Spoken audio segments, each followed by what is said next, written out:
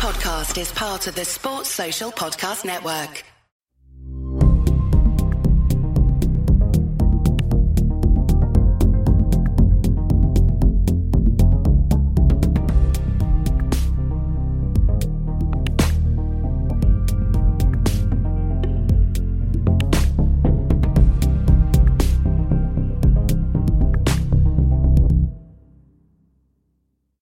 Hello everyone, welcome to Black Box episode 13. I'm here on the back of an absolutely awful game week. I'm joined by two fantastic managers in their own right who have had good game weeks, so it's going to be a painful one for me. But yeah, we've got a very special guest today. And do you want to introduce him? In a minute. You've got a full introduction prepared, haven't you? This is like a red carpet you're rolling out. I have. Well, we're joined by Jay Eggersdorf, and I imagine most people know the man from such things as the tour of his kitchen, Kane Exit, or the fact he was the number one ranked fantasy football manager for three seasons, I believe, Jay. I think you've got some. You've got his rank history, Mark. Yeah, I'm going to bring it up now. I'm not even going to let you talk, Jay. I'm just going to run through. I'm just going to run through your ranks. It's absolutely crazy. I was looking at it before. You come in the top 10k in 8 of the first 9 seasons. Yeah, absolutely. I mean, that's crazy. I mean, did you? It's funny because Az once asked me about my record, and I didn't know like how many top 1,000 finishes I had. It's not something I remember. Let's test Jay and see if he knows. How many times have you finished in the top 1,000, Jay? Come on. See, he doesn't know. See? 3. When you finish that many times? 3. Yeah, he's got it right. Yeah, 3 times. Yeah. I've got it on a tattoo, that's why. 3 times in the top 1,000, 11 finishes, 5k or under. I mean, apart from 2018-19, which didn't happen, your highest ever rank was 14,594, or lowest rank was 14,000 in 13 seasons. Unbelievable. Yeah, I'm blushing. I'm not used to such praise, so Well, and it's good to see you back. You're doing well this season as well because we've got our ranks on the screen. I know that Az won't be want to draw an attention to this, but 114,000 in the world already. So you're having a good season again. You're back. I mean, you're back on the scene and back doing bits in FBL, which is great. And you're enjoying the season so far. It's an odd one. Yeah, I think the first 3 or 4 weeks I wasn't. All the high scores, and I really didn't enjoy like the games being Friday and then through, like one every couple of hours. I found that really tricky to adapt to. But actually, as it settled down and as I've got used to it, it's almost in a way quite enjoyable now that especially, I think it's coincided being on lockdown, and where I'm at is we're in tier 3. So there's not much you can do at weekend anyway. So like wall-to-wall football actually gives your mind something to focus on. And the competition this season is so good, isn't it? There's so many teams that could win it at the top of the league. It's just made the FPL game brilliant because there's just so many talking points. I think because we're seeing every game, we're watching every game, it is a bit brutal. Do you not find that if you haven't got a certain player and you're fearful of him, you're watching that match? And it's like, that's what I'm finding quite difficult. I mean, we're going to talk about a certain player a lot tonight, I'm sure. But it's, yeah, I mean, do you find that? Do you find it? Because I think that's definitely something which has hit the community, as in there's, Twitter is more alive with kind of FOMO stuff and, I this think is my captain, etc. A good mate of mine, John, summed it up really well after about 5 or 6 game weeks. And he said, when you have a bad start to the game week, it feels like, like death by 1,000 cuts. Yeah. So you sit and watch one game and you play a blanks, then you watch the next one, and you start thinking like, I'm having a disaster because it's Saturday night and I've got like 3 points. And then you realise there's a whole load of players yet to play. And conversely, like last weekend, I think, I can't remember the running order, but basically, in about the first 5 matches, every one of my players had scored. I don't mean scored a goal, but, contributed points. So I was like, right in the middle. I had the best weekend because I knew I was like, I had an awesome FPL weekend. I had loads of players left to go. and ended up with a great score. So it can really. So imagine the affect complete your mood. opposite of that, Jay. Every week. That was my weekend. Right.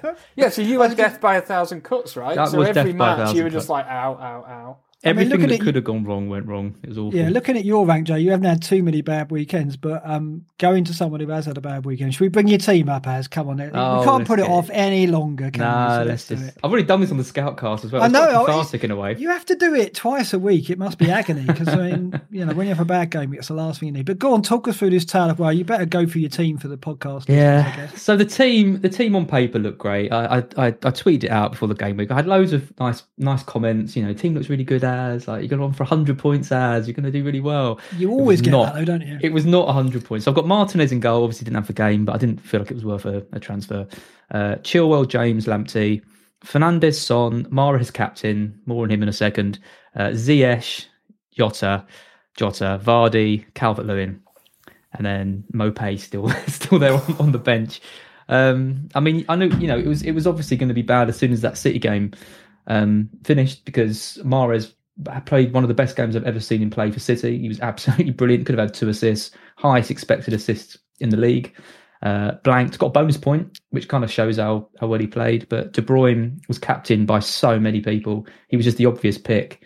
I don't begrudge him. He got a penalty. We know he's on penalties. He did a great assist for Sterling. He deserved that. He could have got more again. Could have got more, yeah.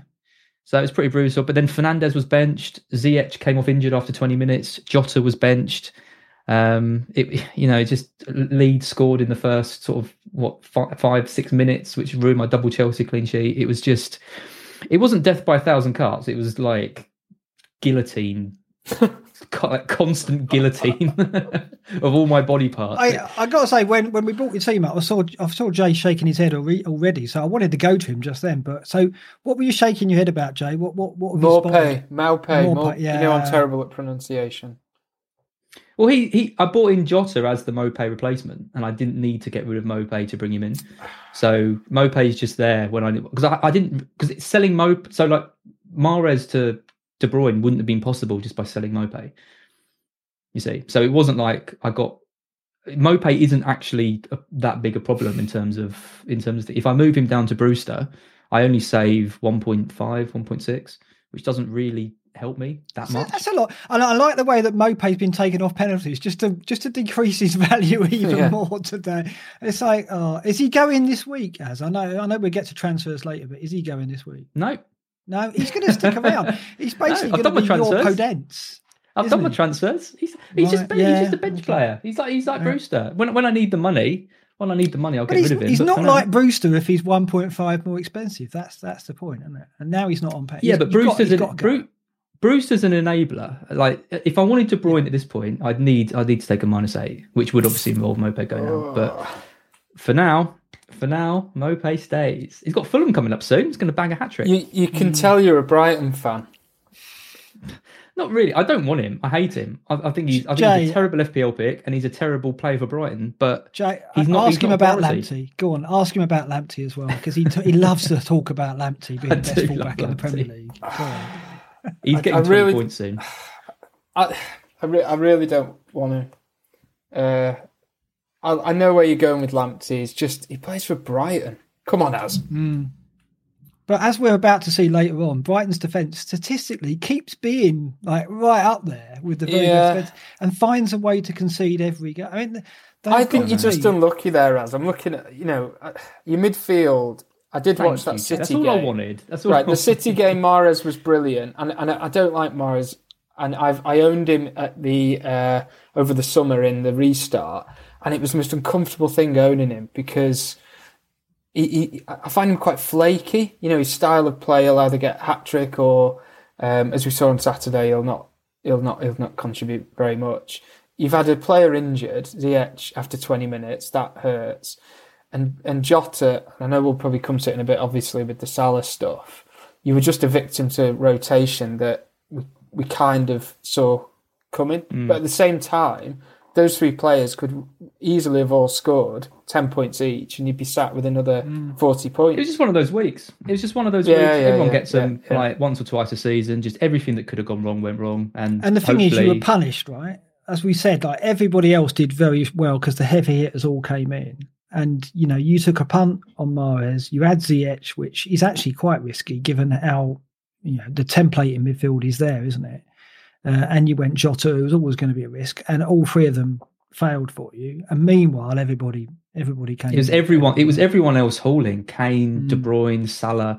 That's what really, really did it. The thing is, with my team, right, and it's what we talked about with, because we're watching every match, I thought I was flying. And then obviously as the game week went on, my rank increase went down, down, down. At one point, you take me saying, "Oh, you're in the top 100,000." But no, it just didn't happen, did it? And it was okay. When Souček scored, I was like, "Oh, he's in for such a monster." I know. Week now. I was absolutely flying when Souček scored, but it just wasn't to be after that. So I don't know. I can't moan, can I? Because I got De Bruyne in, and he did the business again. And, Kane, Calvert-Lewin got the goal. Cancelo did all right for me. And Cancelo really should have done even better, shouldn't he?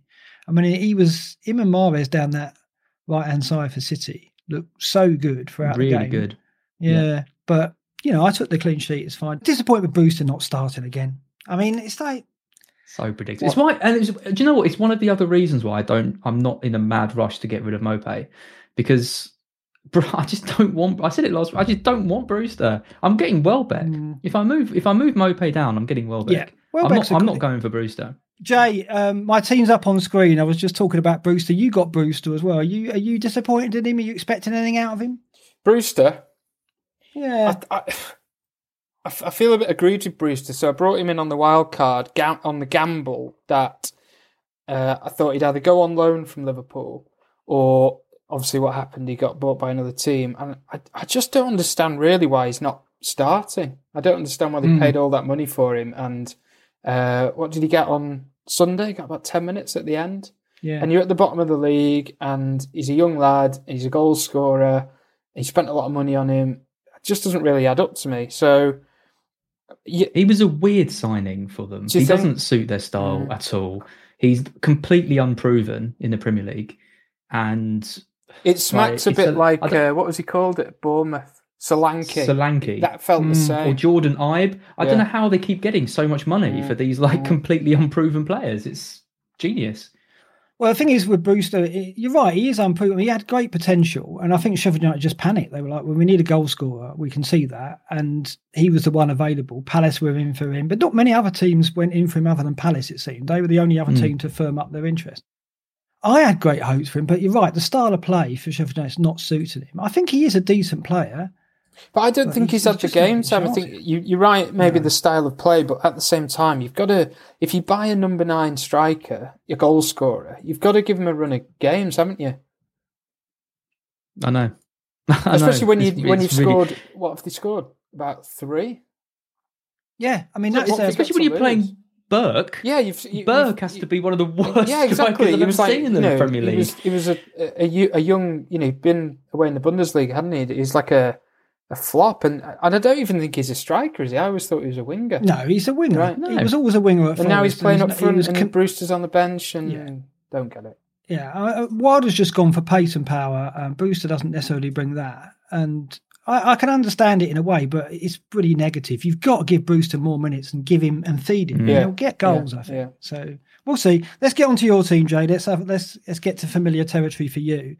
You've got to be happy with the return, have you? Other than Brewster, obviously, you've got Bamford and Calvert-Lewin up front rather than Kane. Yeah. So you've gone Son rather than Kane. Obviously Podence is the weak link there. I had him for ages as well. He's the employee that can't get fired. I keep having him in a HR meeting, and he survives like one more month. He's on Mopé. That. See, he's your Mopé. Yeah. He is his Mopé. We've all got one. The irony of these players, of course, last week or the week before when he scored, he was on the bench. So it's so frustrating, isn't it? You stick with these guys, and they let you down like that.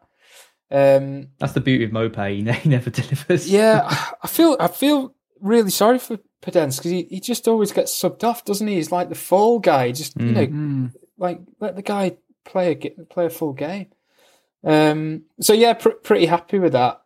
I'm just looking at it now. The main your team for the podcast listeners. Do you want to read through your team because it's a pretty strong line. Okay, so We know I'm bad at pronunciation, so Meslier. Yeah, that's why it's all the fun, though. Is that right? The Leeds goalie. Melier we go right. with, I think. Melier. Right, I can say Robertson, that's easy. Diaz, Chilwell, De Bruyne, Podence, Son, Bruno, Bamford, Calvert-Lewin, and Brewster. And then subs, Grealish was obviously didn't have a game, and then the Mitchell and Ferguson. I love the way you've got the Palace pair on the bench, Mitchell and Ferguson, just in case one of them They turns sound up. like a detective duo, don't they, Mitchell and They do. and I need a detective to go and find where they are. I've not seen them for about 6 game weeks. And Ferguson, well, spent big money on him, didn't they? And he was injured in pre-season and just hasn't.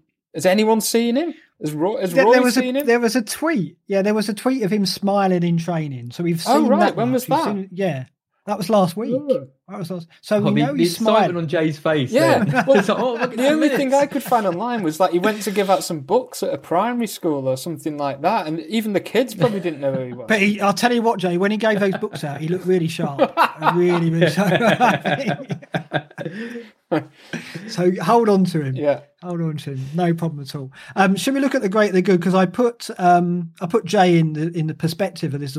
This league, Jay, is effectively one that is run by Greyhead, who writes an article, a brilliant article on Fantasy Football Scout. Read that every week if you can, because he always manages to put a theme in there. And he's got me and Az in the top league by default, only for fun, basically. So we feature on this show, to be honest, with Fabio Borge, and Fabio Borge, Jay, is the current he's Hall of Fame guy. A lot of time for Fabio. So he's Mark, I was going to ask you, what was your highest rank in the Hall of Fame? You I was you were in top. top 5. Yeah, no, I was top for a while. Yeah, Nice. it was. I was top for about 6 weeks, I think, a few seasons. When I had that season where I was 114, 112 in the world, I think I was top for a while.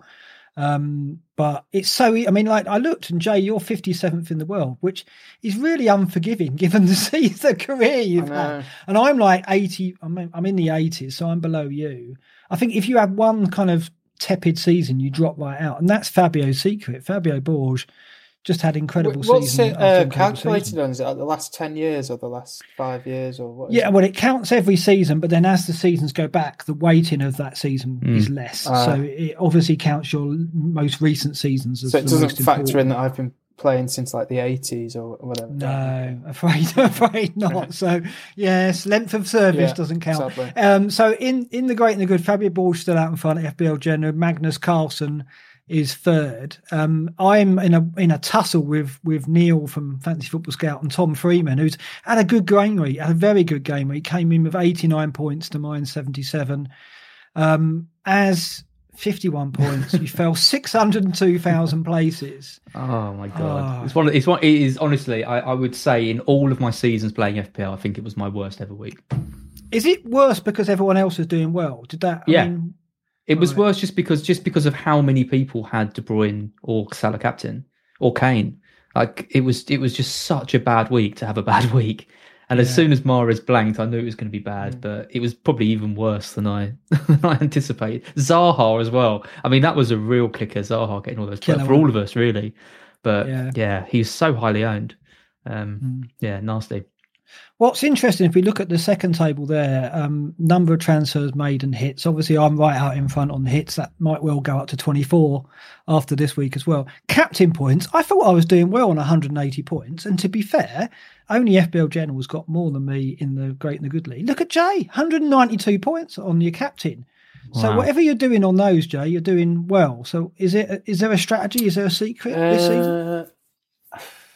Clearly not. Yeah, I want to say that there is. But Insightful, Jay. Good to have you back. There isn't, is there really? It's just, you've just got to, as we all know, if you get that right, that's the golden ticket, isn't it? That can save you.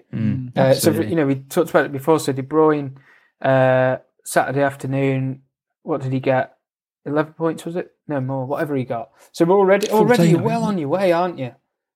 And it's, you've got the rest of the weekend to go. So you get it right and it can save you. And to Az's point, if Mahrez had scored, that would have stuck on probably another, 16 points maybe, if you'd include the bonus? Yeah, so because he got a couple of bonus. Yeah. So it's a different story, isn't it? Based on one kick of the football. So, I mean, I'm selecting captains based mainly on fixture. I'm copying a strategy that a guy, Severt, used last season. because I look back at my last season and I captained people against the top 6 a few times, and I didn't captain players against the bottom 6 often enough. So I'm doing more of that, and I'm being more conscious of fixtures coming up and making sure I've got the right player. Do you naturally do that? Do you naturally look ahead and think about it? I think so. I remember it was probably a few years ago when I finished. I can't remember. I finished pretty high. I can't remember where. Was it the year I got like 100 and something, possibly? Pretty high. Sorry, that sounded like what an idiot. All rolls into one, doesn't it, Jay? Could have been any of the 11 seasons. But I really vividly remember one Christmas going from like, I think it was Ibrahimovic was playing. That's how long it was, however long ago that was. And going from like Costa and then having to move that night to beat the price rise, and then Ibrahimovic playing like 2 days later, and then even factoring in a little bit on rotation and really making sure I had that key captain every time, but wasn't taking points hits ideally to get them. And I remember it just worked really well. And obviously it's pretty obvious that's a great strategy, but it's not always that easy to do. So as we can see, like down the line, the Spurs fixtures swing again, don't they? In game week 16, I think it is. People are probably going to get rid of Kane and or Son and or both, and then it's going to be hard to get them. It's going to be hard to get Kane back in when you've got all the money in midfield without doing a points hit. Yeah, so it is important to look ahead. And another thing I've noticed here, your team value is second only to Magnus Carlsen. His team value is 104.1. Yours is out at 103.1. Yeah. He's played. I mean, you've both played the wild card, so that might have helped. But how do you approach team value? Because there's a lot of not controversy, but me and Az are in the camp where early transfers, do it when you can and try and get value in. And there's a school of thought which is very popular, which is don't do early transfers, which because you get more information, therefore it's better to have that. Yeah. Where do you sit on that? Because your team value hints that you have made some early transfers. No, I do it like I've always done it as late as possible. So I remember saying to you when you as three first met, I remember saying to you that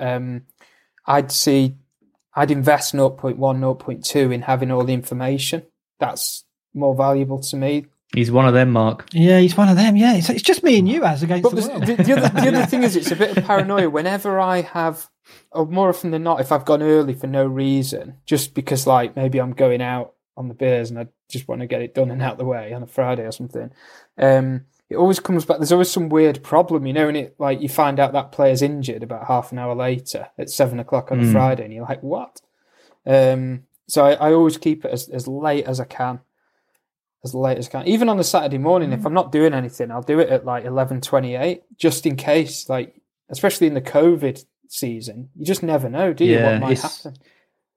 It's tricky this week because you've got the Champions League games and Europa League games every week, and then you've got the COVID situation as well. So it's obviously not a stupid strategy at all, but it has felt like there's been times where, like, I've made early transfers this week because I took Ziyech out because he's injured, so it felt less risky because obviously he's not going to. Actually, his injury was less bad than I thought it was going to be. I thought he was going to be out for ages, but it looks like it's only going to be 2 weeks. But I still think there is. The early transfers I've made this week have already netted me 0.3. I mean, what you might say we'll come on to that in a bit. But on the other hand is, and I bet everybody goes through this, you spend... do you find that on a Sunday morning or a Monday morning, you make very clear decisions about what you're going to do next week? So, for example, what I've started doing is writing it down on a piece of paper that I keep in the bathroom next to the loo, right? So then when I'm there on a Sunday, I write down, this is what we're going to do next week. And then on the Friday, when I'm going mad because I've watched all these, YouTube things and been on Twitter and read all the team news, when I'm going like, what am I going to do? I just go back to this piece of paper from last week, which is just really rational. So for you guys making any transfers early, you're not going through all that mental torture that everybody tonight is going, what do I do with Salah? Well, if you'd gone for him on Monday night, you can just chill out, can't you? Yeah, there is that. And Az did do that, didn't you? Well, it's funny. It's funny that Jason, because one of my black box lessons at the start of the season was write down my as soon as the deadline passes and I look at my team for the next week, write down what my immediate thoughts are of what I want to do. And I said, I haven't done it. I just haven't done it. And I've ended up making last minute moves for players like Mahrez when when I knew De Bruyne was going to be the best option this week. I'm not denying that, but it's funny how as the week goes on, you can convince yourself that moves that you probably wouldn't have considered at the start are better and better ideas. So yeah, I think that is a really good way to play. I think definitely the most sense we make is at the start of the week, and the least sense we make is right at the very end. Especially when it's like making transfers. I made transfers like a minute before the deadline, and I can tell of numerous times. Or captain changes. Yeah, last minute captain changes. They're the worst. Yeah, that is really tough. I'm fascinated by the idea of writing down your thoughts of FPL thoughts and putting them in the bathroom or the toilet. Not because not actually in the toilet. That's Az's team. Mine's in the cabinet. Maybe in some cases it should be, but to keep them in the toilet. And I just want to see what effect that would have on my relationship. To see whether Pip would actually just pack my bags and go, "You're now leaving notes about." I know this is too much. It's hidden. That would be. That would be like. Is it? Oh yeah, that would be really weird, wouldn't it, if you found your partner. Okay, I really want to go to Jay's house and find his FPL notes in his bath. But funnily, where's your toilet, Jay? What's written on it? We'll probably get a tour of it later, Mark. Yeah, we will. I did write on it the other day, like something about Pedence. I was like, look, because I've been getting really, Pedence needs to get rid of Pedence. No, I've written on it like, look, Pedence isn't that bad. He plays for Wolves in an attacking team, and he's good at football. Like I watch him play football. Well. He's good at football, and he should be good at FPL. So I've kind of written it on there to stop me thinking, I need to get rid of him, because you don't. It's not urgent, is it? He's not a complete disaster. I tell you, when you win FPL, Jay, you can publish these as scribbles from the toilet seat notes. Or something. You can see it published, can't you? Yeah, FPL scribbles from the toilet. That'd be mate. That'll sell well. Let's look at the top 10K. This is the top 10K template. As you spotted some interesting movements. Maybe if you could talk about movements, having come from the toilet. So remember with these, this is the team before the game week starts. So as soon as the game refreshes, the top 10K template updates, and there was some quite sort of significant moves this week. So Martinez fell out as the goalkeeper. He was he's the highest owned goalkeeper, and Mendy's come in, and Mendy's come in at really low ownership, only 8.9%. So it's interesting because. We've got used to. Martinez was 25%. I think it shows that people have gone in completely different directions with Martinez. It's not like everyone just went to Mendy. You had people going for Melia, you had people going for Johnston on your recommendation, Mark. Yes. No. Let me rewind. I'm sure I didn't. No. Because I was tempted as well, but in the end I just left him, and he actually scored just as many points as everyone else. Yeah. Some other interesting moves. James has come in for Kilman, so the Chelsea double up I think is becoming more popular. Grealish left, which I thought was interesting. I took him out as well. I regret it because the player I bought in blanked. But Grealish basically came out for Salah, which was interesting. Salah came kind of straight back in and delivered massively. James Rodriguez finally left the template, and we saw Jota come in, and Zaha left, which is interesting. It's called a massive haul, but he's out, and De Bruyne came in. And what's really interesting is you look at that midfield now, and it's Son, it's Salah, it's De Bruyne, it's Fernandes, and then up front you've got Kane and Vardy there in the most owned, and Calvert-Lewin. So obviously there aren't teams that have all of these players. But what it shows is there's so many premium picks at the moment that people are going for. So the combination of those picks and the ones you have is just like, it just seems to be that's going to define your season. If you get the right combination in, if you risk it and you chop and change, you take them out and you nail that, there's massive potential there.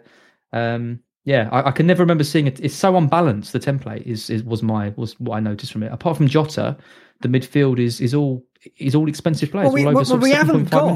We haven't got that gimme cheap midfielder or cheap striker that everyone's got in their team. So there's no sign of a budget player in that lineup. Well, Bamford will be back in next week. Bamford will be back in next week, I'm sure. The fixtures, the form he's in. I think Vardy will be out for Bamford. He is great value. I think. There's not really any, between 8 and 9 million in both midfield and attack. Is there? There's just Calvert-Lewin and Bamford that are cheap. It's either 6, 7, or the big 11. Yeah. So it's really tricky from that point of view. It's interesting as well. Chelsea now have 2 of the defenders and the keeper and one of the keepers. It's like the move to the Chelsea defence is just ongoing, and you can see why. There's three Chelsea defenders in the template. Just of course, Zuma. Zuma, Yeah. James, and Chilwell. I mean, I think a lot of people would only have. I mean, there can't be many with a triple up there, but yeah, certainly 2. I think is getting really popular. Yeah, it's great. Nice to see Reece getting in there, though. That's nice to see. Transfers at the top 10 game, mate. Yeah, one move I did do. One move I took Semedo out. Yes, I know. I'm surprised I you took didn't celebrate Semedo out that for James. I was quite happy about that. When he scored the own goal, I was like, oh, thank God. I got one move. And Reece got an assist. So can you imagine if I'd had a Semedo own goal as well on top of that week? So close. That would have been misery for you. So the transfers made. And the top players, Mahrez is top there. So your man that you brought in, the top 10K followed you. Yeah. Couldn't believe I mean, that. was that inspired by you on this show? No, of course not. No. But even so. It was the same as me, I think. It's just done out of kind of necessity. I think I had Grealish and I had the money to upgrade to Mahrez for free. I couldn't go for De Bruyne unless I completely ripped my team apart. And I know it kind of almost, a lot of people said it's points chasing, but I saw enough from him in that Burnley game, and Pep's comments saying he was nailed on to play that Fulham game. I just thought he was a really strong option. It was quite nice seeing this and knowing that other people followed suit, but yeah, it didn't go well for us. How much do you read in? This is the top 10K currently, isn't it? This season, basically. How much do you read into it as like a really strong reference point? I think as the season progresses, it becomes a better reference point. I mean, in my mind, the top. I mean, I know I'm absolutely miles away from it in the moment, but the top 10K is still what I kind of aim for. Yeah. So kind of knowing what's going on with them, I think is quite useful. It's difficult. I mean, at the moment, you can get a bit too obsessed with it, just like you can get a bit too obsessed with what like what you and Mark are doing, like I could be. When in reality, I just need to focus on my own team and worry about it. But I think it's interesting to see that, when you see something like all those premium picks in the mix, and it's not just Salah and De Bruyne and then a load of like Zahas and Součeks and Jotas, I think it just shows that there's potential if you get it right to still move up pretty quickly. Because I think where I'm going with that is, and I don't mean any disrespect to anyone who is currently in the top 10K, but I would argue that at any one point that could be built up of people that maybe novices or not as experienced as other FPL managers who've played a long time, and therefore will make moves that an experienced manager wouldn't make, that on the one hand might pay off hugely, but on the other hand, as we've seen with Mahrez, didn't pay off. I think as the season goes on, that applies less. But early season, I think in the first 10 game weeks, I think that, because there'll be people who played chips and got into the top 10K, or like people's like Gran have put a team in or something, and or cats. There's a cat that's doing rather well. Oh, really? Right, cool.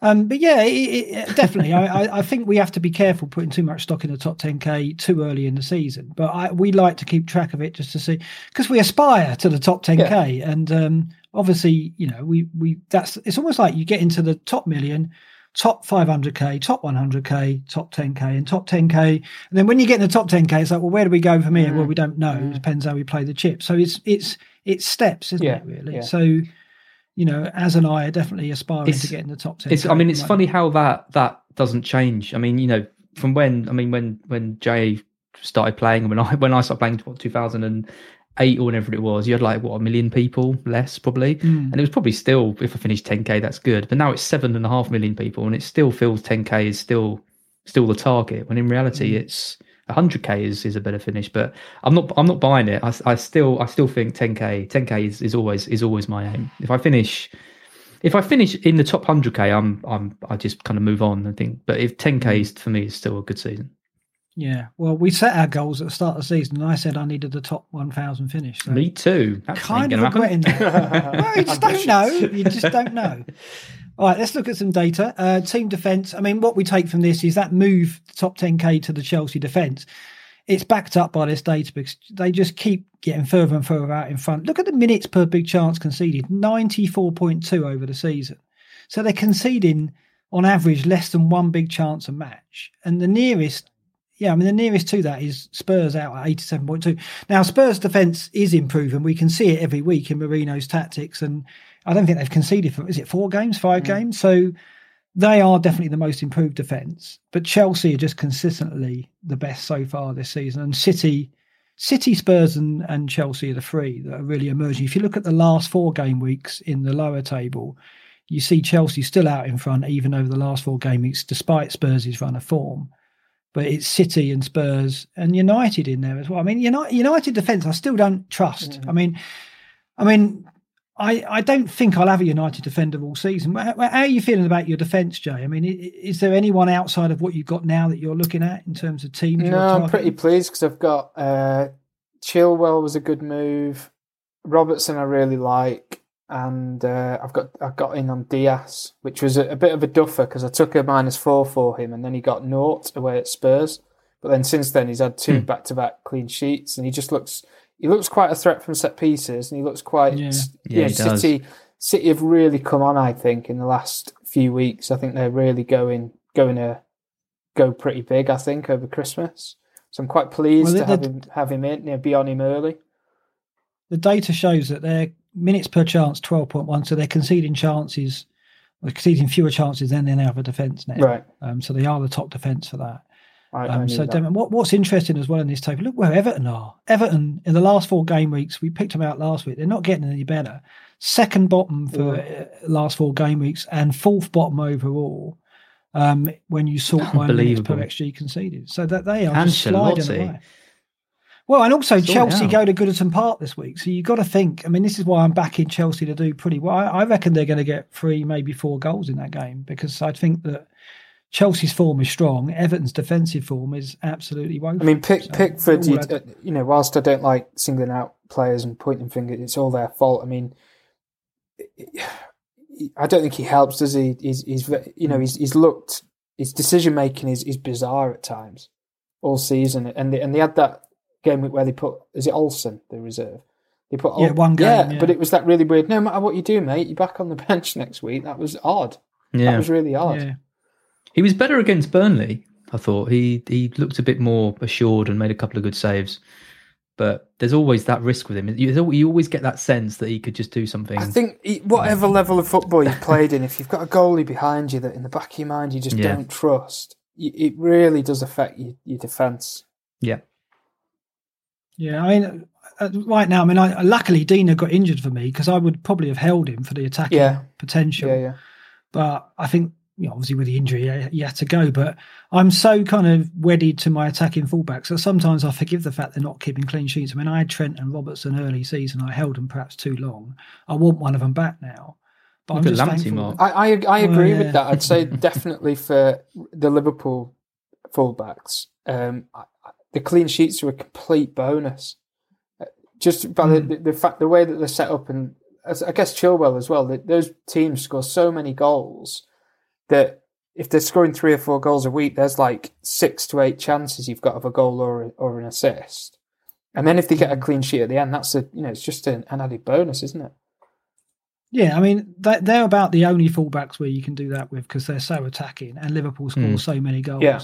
Dina pushes it a bit. I mean, he did look good. I love Dina. I really, really like him. He's like Baines all over again, isn't he? Like minus the penalties. But he was in my team at the end of last year, and he didn't do great. And I nearly brought him in before that Fulham game when he got 2 assists. I think that's maybe when I went for Diaz actually, with the longer term view. But I really like him, and you're right. Like, it's a shame Everton just let in so many. But they were playing wing backs in that game, and I was rubbing my hands thinking, Dina at a wing back, even with the goals conceded. Happy days. Yeah. And they've lost that. They've lost that in their attack as well, which is why it's concerning to see their attack slip away a little bit. Not a fullback, though, is he? He's fitting in everywhere. He's basically doing a great job, but he's just not. I mean, they're going to have him at right back, I guess, and Iwobi at left. I'd have him in goals, maybe. Well, I mean, he's probably played there for Norwich, isn't he? We're looking at attacks now. Liverpool attack, and we're going to talk about that in detail very soon.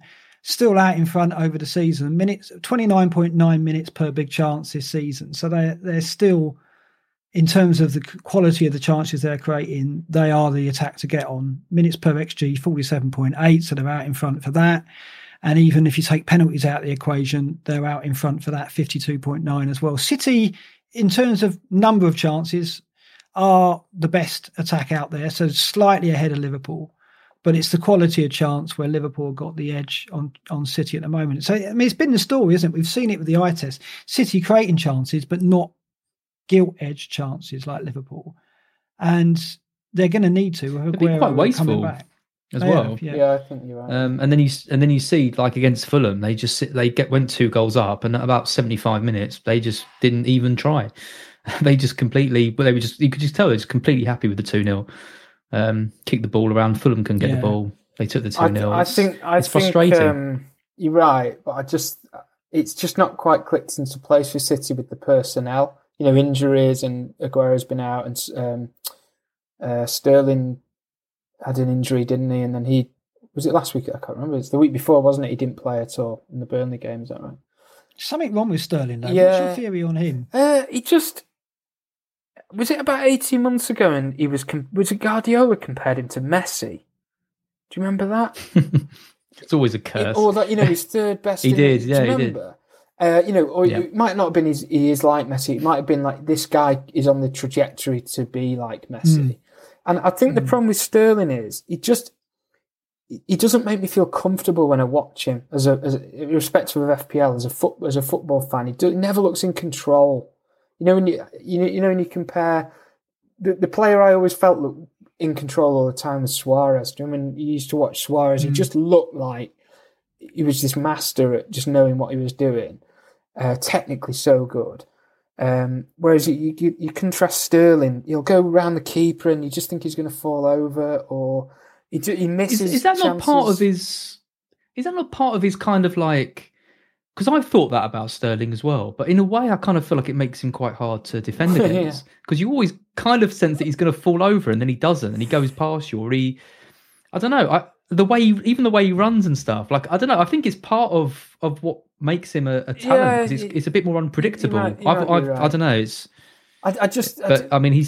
He's prone to being off form for quite long periods, which is he did a classic as that. Mahrez put him through in like the opening 90 seconds in that game, and as you probably know, how did he miss that? That's the frustration that I don't like. I was sat watching that game, and I'm just like, he's not going to score. He should do. And contrast. Let's say I know I said Suarez before, but let's say Kane.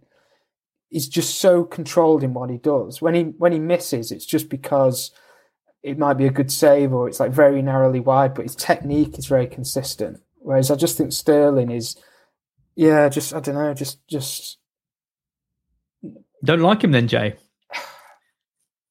He's just not reliable. I've got him on my wall. I know. He's a hero for it. I mean, he saved my season last year. He did, and I got him out just as you got him in, and he did that for you. I mean, he's a player that I've endorsed heavily in the past, but this season I've gone nowhere near him, and he hasn't done anything so far to make me think that. It says a lot. Do you remember last season? Did he have a couple of penalties? No, he had one in a Wolves game, because I had him in my team, so did I. I wanted to get rid of him, and I ended up with him, and then he was taking the penalty.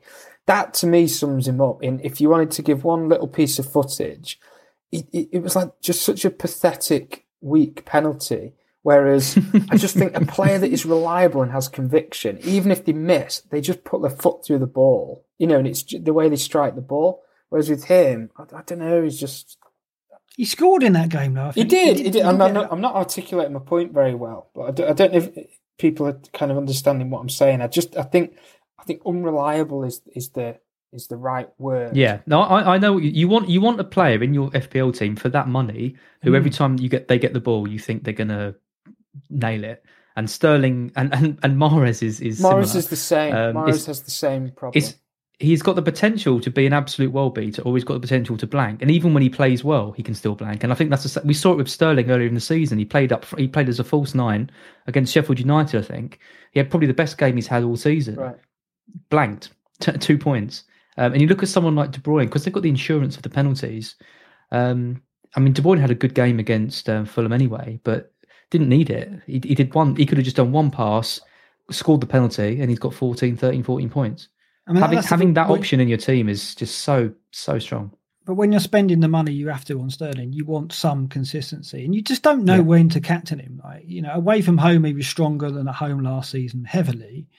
and De Bruyne filled in the gaps. He was strong at home. But this season, there's no pattern to Sterling delivering, and you just don't know week to week if you've got him what you're going to get from him. But you need to put the captaincy on a player of that value, and you can never do it with Sterling at the moment. Yeah, and that's the contrast with KDB, isn't it? As a footballer, is that he will go on a pitch, and even if he's playing badly, he will deliver through balls in a certain way. He will make a run in a certain way. He will execute a shot in a certain way. And if you don't end up with a load of FPL points, it's just because it's not because necessarily he's done anything hugely wrong or completely different. It's consistent. Whereas with Sterling, it just doesn't feel it's just not the same sort of player in the way that he executes his manoeuvres. Well, he's not in the mix for the heavy hitters, but a player that is. Let's get on to the main topic we need to discuss. Let's talk about Salah, because I was all set to I mean, I made my notes. I'd left him in the toilet. It was basically Bamford coming in for Calvert-Lewin and Bruno to Salah is what I was doing. I was even on the podcast, the official one on midweek, and I said that's what I'm doing. And then at the end of the podcast, right at the end, I said, oh, unless, of course, Salah turns up tonight, thinking that was never going to happen. What are the chances of him turning up tonight? Maybe he'll play 20 minutes coming on a sub, but he ain't going to start. And then he did. He played the game, and not only that, he played 90 minutes. And what we've got up on screen is the minutes he's played since he's returned from COVID. So he played so many thoughts. 61 minutes against Atalanta, 63 against Brighton, so he's eased back. 90 against Ajax, 90 against Wolves, and 90 against, I can't even pronounce that Danish team's name, Midland. I'm not even going to go there because I've just offended, I don't know how many supporters do you reckon they got? Not too many, hopefully. But the fact is he's had 3 consecutive 90 minutes now, going into a Christmas period where they got Fulham Sunday, Spurs with 2 days of rest in between on the Wednesday, and then Palace again at the weekend, the follow with again 2 clear days after that. I now think there is some doubt, enough doubt where I'm worried now about taking a hit and getting rid of Calvert-Lewin, which is quite a lot of surgery. I'm getting rid of a player who's already getting me points, and I'm getting rid of Bruno with the idea that eventually I'll get him back, but I'm spending 4 points. So Salah's already got to deliver, or Bamford has over Calvert-Lewin to do that. So I'm worried now, as you've already made the move, so we've got 2 different perspectives there. So I'll come to you first. How are you feeling about it, having already got Salah in? What's your concern? Yeah, or have you got any at all? Well, I made the move early. I had to get Ziyech was going down. Bamford looked like he was going up, and yeah. So I've already done Vardy and Ziyech to Bamford and Salah, and already made 0.3 I think on those moves because Salah's gone up as well. I'm not. I saw him in the lineup and I thought my biggest worry was injury. If he gets an injury, then I'm going to have a big problem. I was surprised that he lasted the 90 minutes, but absolutely no part of me is worried. I think he starts at the weekend. They just can't afford to drop points at the moment, and he's had his rest in theory with the COVID. He's missed 2. He played 60 minutes in 2 games. Got subbed off early, hadn't played for a week before that. There's lots of posts around how Klopp picks his players based on fitness, according to his fitness team and levels. I think there's a tier system of red, amber, and green. Yeah, quite an interesting article. And him leaving him on sounded to me from his comments like it was a fitness thing, and he felt fine, and so why would he take him off? I don't think that anyway indicates that he's gonna be benched against Fulham. I think like obviously Mane is safer because he's missed the game, but I mean Jota played the 90 minutes as well. I wouldn't be surprised if he went back to Firmino, Salah, and Mane, and Jota was benched. And I think that's more likely. Well, but to me, the biggest go on. To me, the biggest thing is I think this is just a classic case of overthinking. Like you're trying to predict a manager based on minutes and what they're going to do. It's Salah. He's playing Fulham. They're terrible. I'm just captaining him. It's just a no. It's the same as De Bruyne last week. It's a no-brainer captain Salah this week. I think. You really think so? I don't think it's quite as straightforward as that because of what we've seen. I mean, when we look at Mane and how he's managed his minutes, that's what makes me wonder whether there is, because I mean the thing is, Klopp has said yes, there is a theory that he's eased Salah back in. You can see that 61 minutes, 63. Then he's played 3 consecutive 90 minutes. Right. I question whether he needed to play 90 minutes last night, having played 90 minutes against Ajax and Wolves. I just don't get it at all. But I think he could have picked. That's the challenge, isn't it, Mark? It's what we don't know. The big question is why. Klopp has made some very spirited statements and interviews and upset reporters by complaining about the 5-sub thing and complaining about the television schedule. And the first opportunity he has where he could have rang us 3 up and put us in the team, he decided not to. He decided to take a lot of the first team players and play them. And not only that, obviously play Salah for the full game. So I think you need to look at the question another way, which is it something to do with building up his fitness post-COVID? I mean, I was looking at some of the stuff this morning. So he didn't have a game from the 8th of November to the 25th of November. So there'll be other players that played. Days. Right, so they'll have played 2 or 3 international games. What were the other things that I'd... right, one of the things was like, it seems to me that Salah is what I'd call a rhythm player. So he seems to prefer to play a match than maybe train. I don't know. These are the bits we don't see behind the scenes. Is he now sat at home with a day off? Whereas otherwise he'd have been doing an intense training session. We don't know. We're going off the stuff we can see. So it's more a case of like, why has Klopp done that? And then secondly, the bit is, which I was looking at is, as you said there, you think Fulham are terrible. I don't think Fulham are that bad. Right, and hear me out. So I thought they looked okay against City at the weekend, and I don't mean that in any way they were going to get a draw or maybe even score, but I thought they looked united as a team. I thought they changed their strategy at half-time a bit. They made a couple of subs to make sure they didn't get absolutely tonked, and it getting a 2-0 away at City, for them, I think it's like winning. That's pretty good, isn't it? I know, it's a good result. When I boiled it down even more, they've taken 7 points since game week 4. That's the same as Arsenal. Everton have only taken 8 in that time. So if you scrap Arsenal are not a good bar though. So if you so if you scrap the first 3 games, you then look at the last 2 games, Leicester and Man City away. That record is played 2, won 1, lost 1, 4-2 against 3, points 3. If you'd have rewound 2 weeks and I'd have put that up on the screen and gone, what do you think? You'd have gone, no way. Like, no chance. That's not going to look like that. And then finally, they're 11th in the form table. And had they scored one of those 2 penalties they missed, the Cavallero one or that Panenka from Lookman, yeah. Let's just assume that would have got them another draw. They'd be 9th in the form table. So so is your point that Klopp can't I'm going a long way about it. My point is, people are saying, oh, he's given him a game against Midtjylland or whatever they're called, and he's going to have the day off against Fulham. And I'm like, Fulham aren't that bad. Fulham away, and another factor is they'll have some fans in. Is that right? Is this going to be the first? Fulham should have, yeah. So it's their first home game of the season where they've been allowed fans. They're on a reasonable run where they've actually won a game recently away at Leicester and played all right last week. If you look at that and condense that the last 2 games, I think Klopp would be very naive, given how tight the league is at the top, to be planning this elaborate, I'm going to play Salah away in this dead rubber and then give him the weekend off. That just seems bizarre. Yeah, and the other thing is, I mean, Klopp said about that game, he said, we wanted to rest as many players as we could, but we still needed a couple of leaders out on the pitch. So he's picked some players in the starting lineup who he thinks can kind of lead the team. So Jota was there, Salah was there. Pick Kenny Dalglish or Carragher. That's what I'd have done if it was. You know what I mean? If it was that big a problem. That might have been enough. Yeah, and I mean, there's someone in the chat saying about they got 2.5.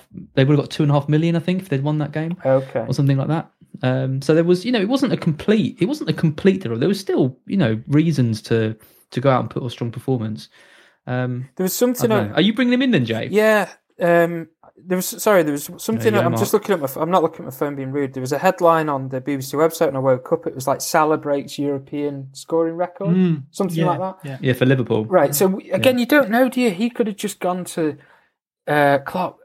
I don't know if these conversations happen. These are like when you're a schoolboy and you imagine how it happens. Like, hi, Gaffer, can I play? And it's like, no problem. I want to break the record. Of course you can, Mo. Exactly. I'm sure that doesn't happen. But you know what I mean? He might, as an elite sportsman, say, I want that record. Well, that Klopp said afterwards he didn't know he was in a position to break that record. When the press said that, Klopp went, "Oh, is it what? I didn't know." So I don't. Right, maybe who knows? I mean, it's.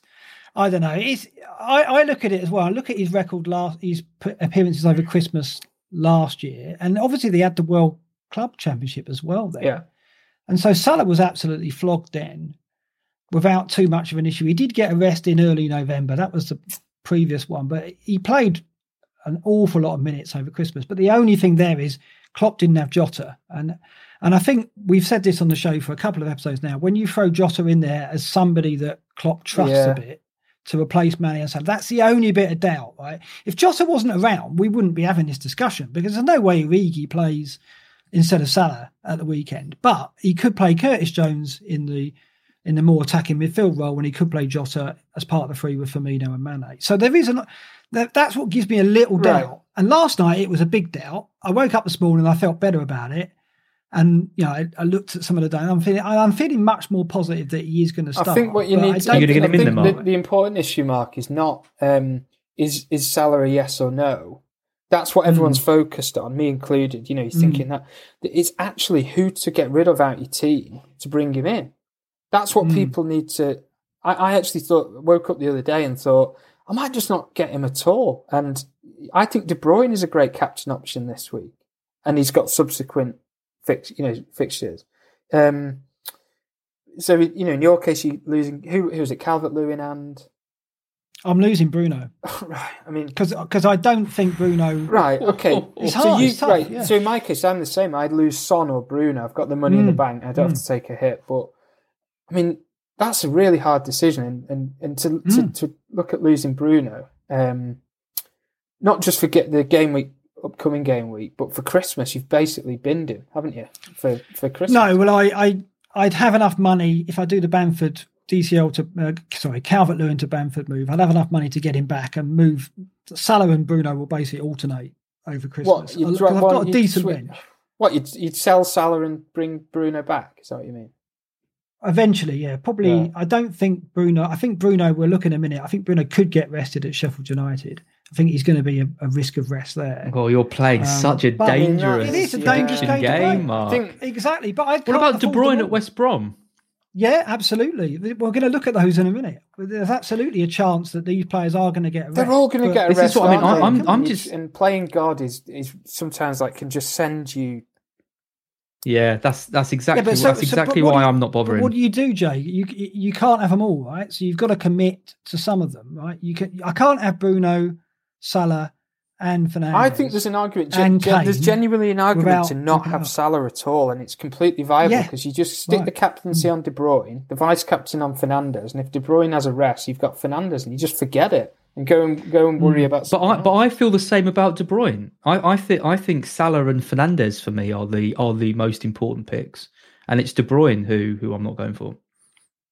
I think you can make a case for any of them. Yeah, you can. They're all going to score similarly, I think, because they're all just such amazing options. Yeah. And the mistake I made recently was I put Vardy in the same category as those three. And so I moved for Vardy, thinking those two fixtures were good, and he would match, KDB and the others, and he wasn't. But that's the issue. I think Fernandes, and Kane as well. Son's probably a bit lower down, but I think Fernandes, Kane, KDB, and Salah are just up here. Yeah. And I think as long as you've got as long as you've got three of them. So you're taking De Bruyne out of that, then? You think he's the disposable one? Well, no, I don't. I don't think he's disposable. I think if you've got him, you keep him, obviously. But for my team, to rip my team apart to get De Bruyne in, I don't think is my most viable strategy. And I also don't really want to be juggling them around because I don't know who's going to play one week. I'd rather just keep a core of the three. He's just done for you, on the last game week. You've just had an awful game week, and De Bruyne's come in with 28 points. So he's just hurt you once. So you can't say that That's not a high risk. But Well, it is high risk. But if you haven't got Salah, it's high risk. If you haven't got Fernandes, it's high risk. If you haven't got Kane, it's high risk. You can't have them all. But No, you can't. it's what we were saying before. So I think sometimes where people can go wrong. I still think that my target every game week is to get 50 points. And people will contest that and go, no, you need more if you're going to finish in the top 10k, or there's 7 million players now, not 3 million players. You need more for these reasons. I still just work to that 50 target and say to myself, how quickly can I get there? And how that's made up is 11 players, and one of them you get to captain. And between the lot of them, you lads need to go out there and get 50 points. And if you do that, then I'm happy. And if I aim for that, you'll go past it, and that flies you up the rankings. So sitting there procrastinating, going, I need to fit all these people in. And as is exactly right, yes, you might miss out on the points of player X, but you might benefit from the points of player Y that somebody else doesn't have. And, that you can't drive yourself bonkers because you can't fit everybody in. You just need to get as many points as you can. The other issue as well is if you I mean, the hokey cokey strategy I think is a fair one because of how much potential these players have got. But I also don't think it's completely wise to completely write off all of the less expensive players. I mean, players like Grealish and James and even like Suja, getting the combination Mope, getting the combination of those right though. If you had Zaha this week, everyone's worrying about De Bruyne, Fernandes, and Son and all that. If you had Zaha and you got 18 points, like just sitting there, you've made it up. So exactly, this is the problem. If you're using a transfer every week to move Salah to De Bruyne and then De Bruyne back to Fernandes and then Fernandes round, you're not tapping in. You ended up with Podence forever. It's not every week. To be clear, I'm wildcarded in 15, and then we've got double game weeks, and the double game weeks are going to shape our team for at least 3 or 4 game weeks until they're out of the way. So it's not forever. It's just these next 4 game weeks, I'm looking at it going, I'm going to use one slot and swap it. Right. And in after game week 15, I play the wild card. And then who knows what happens after that? I'm gonna build the wildcard team based on the double game weeks probably, and I can't really speculate what that's going to be. So I'm not thinking this is a strategy I'm going to keep long term. It's just for Christmas. And to be fair, Christmas is the period where traditionally we go rotation is an issue. Now often it's not. We blow it out of proportion. But I think there is a case with Liverpool now when you throw Jota in there that rotation is more of an issue. I don't think we can say it's not. It is more of an issue because Jota's there. That is a problem, and it is part of. It's the reason why I don't have Jota, and it's the reason why I woke up the other day and thought, do I really need Salah? Because I'm so happy captaining De Bruyne, and as I sat down to watch the Spurs Arsenal last week, and you look at the stats for Son, you think, I'm going to get rid of Son, and he's by far he's way out, isn't he? The top scoring midfielder. And my plan is to get rid of him and bring in a guy that I know from experience is I don't even need to be very good at FPL to know that there's 4 players and 3 spots for Liverpool. Yeah. So I'm walking into a potential problem. I can't sell Son. I think the only way that I could move for De Bruyne would be either an 8-point hit to do Mahrez, Mopé and get rid of someone else, or to sell Son. And I just don't want to sell him. I just think his form is so good at the moment that not for 9.3 million or whatever he is, he's just an absolute bargain. So I'm just not getting rid of him. The problem with Son is if we look at this is player data last 4 game weeks. And in terms of minutes per XGI, goal involvement per non-penalty, he's down in 57th. So Spurs' attack is just not producing numbers that reassures us because of the way Mourinho's set up over the last 4 games. Well, I'd looked at Son before, and I think I remember this right. He's either blanked or got a double-digit haul like all season. So you either get nothing or everything. Whereas your Brunos and De Bruyne's and people, it's a lot more consistent. You'll get 6s and 7s along the way. But is that more forgivable because of his price point? Is that? Yeah. As you're waving your arms in. I am. I'm animated. Animated discussion. Well, I just think this Son thing is pretty much why I'm just not a massive fan of XG. Because to me, Spurs countering, Son running up the pitch and like scoring an absolute worldie shouldn't mean that he loses out. But he can't do that every game, can he? Right? Yeah, but he's clinical. He's in like arguably the form of his life. He's clinical. He's playing in a team which is completely built to suit his strength of hitting teams on the counter. I don't care if he's bottom of the XG list. Like, he only needs one chance, and it's literally how Spurs set up. He doesn't need to have an XG of 5. He is only getting one chance a match. Yeah. Look, he's minutes per chance 59.5 compared to like Bruno on 19.7. Right, so he's only getting on average 1 and a bit chances per match. Right, so he's got to take that chance. And what you're saying is he is converting it, but can he possibly keep that up? Right, and also we're sat here going, oh, what about Jota and what about this? Well, there's Gareth Bale sat on the Spurs bench, fresh as a daisy. Yeah, but he ain't. Don't speak to Adam about Bale because he goes. No, but he's not going to play every week, is he? None of the players are. No, well. Of course he will. He'll play every week. He'll just get. He's more likely to get subbed, I think, at 75, 80 minutes, and to bring a Moura or a Bergwijn or whoever on. Kane's going to play 90 minutes every match. You get that from him, but you pay a bit more. That's the only reason I'm keeping Kane at the moment. It's tempting to get rid, but I know he's going to play every game. I don't have to worry about that slot. And he'll chip in. He might not get double figures, but he'll get me something every game. I'm just so happy with Son at the moment. Watching Spurs play, watching how Mourinho has just instilled that counter-attacking ethos that they are so well drilled now, and it just suits his game absolutely perfectly. Okay, but at Liverpool in game week 13, will he even get a chance? The way they're all set up at Liverpool, that's a blank one. That's a 0-0 all day. It is for Kane. Or playing. Right, so that's so he's got to get something at Palace. Not an easy place to go. I think keeping Son is a sound shot. Not with Mitchell and Kane. Ferguson at the back. When he gets out of that classroom, you watch him go. I just want to bring up Mane's minutes over recent game weeks.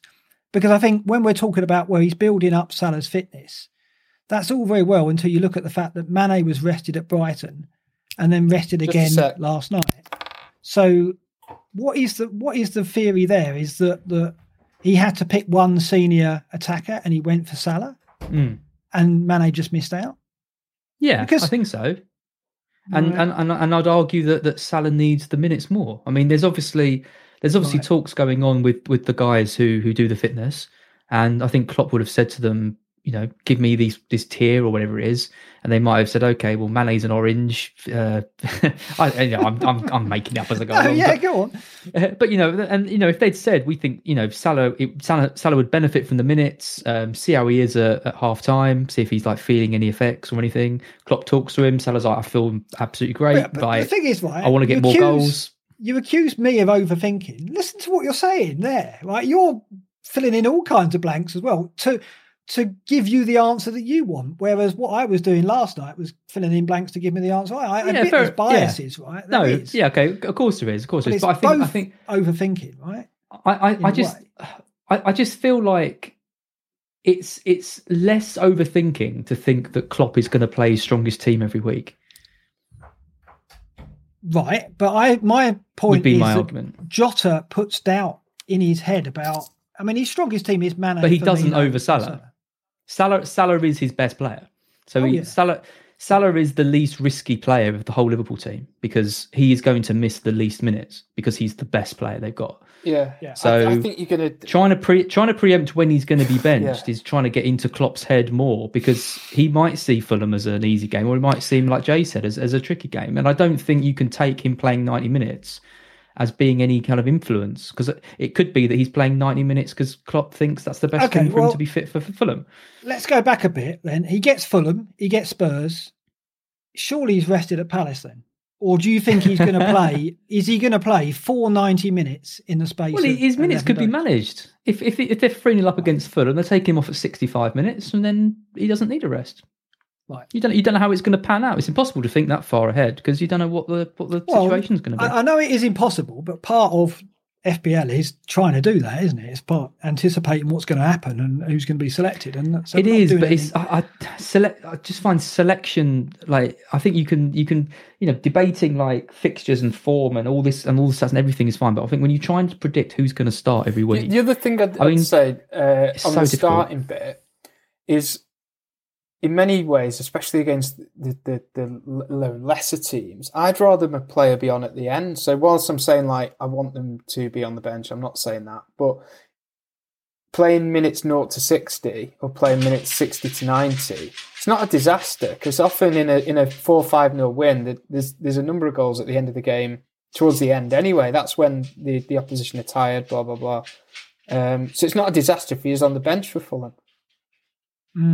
Yeah. That's true as well. Yeah. He got 2 goals against Stoke, didn't he? Remember he came off the bench for like 20 minutes and scored 2 against Stoke? I remember that. Yeah. I'll probably add him then, because I had him all the time then. Okay, right, well, when we get to our transfers, we'll see what the thinking is. Just looking at the other heavy hitters, looking at De Bruyne and Fernandes. I mean, we know that Fernandes was rested initially at West Ham. And he came on in the second half and broke the key passes record in one half of football. So where do we stand on these two? Because De Bruyne, I don't think is likely to be rested, but if he is going to be rested, I guess it's the EFL Cup game on the 22nd of December, and that's key, isn't it? That's where he'll get his rest, and that should be enough, hopefully.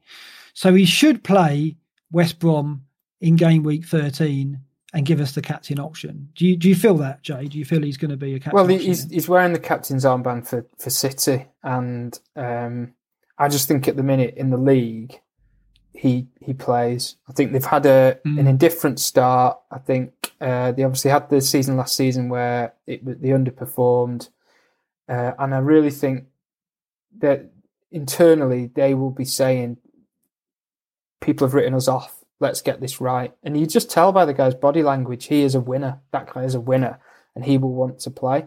And I think they'll scratch the EFL. They'll Arsenal away against Man City, second string. I think they'll still win that. And Arsenal likewise need to focus on the league because the position they're in. So that shouldn't be a tricky match. I think I'd expect De Bruyne to play. But, he might get his minutes managed and come off after an hour if they're 3-0 up or whatever. But I think he'll play. I think I see a new hunger in him as well. I see that desire to get goals is greater this season than it's been in previous seasons. This is my point of I'd be happy to just leave the armband on him now, even Man United away. I think they're gonna. I think they could put 3 or 4 past United. I know. I think City will win that game at United, and De Bruyne will do well. I think. I don't know if I'd captain him over Kane. I think I'd go Kane captain if I didn't have Salah. I think that would make sense.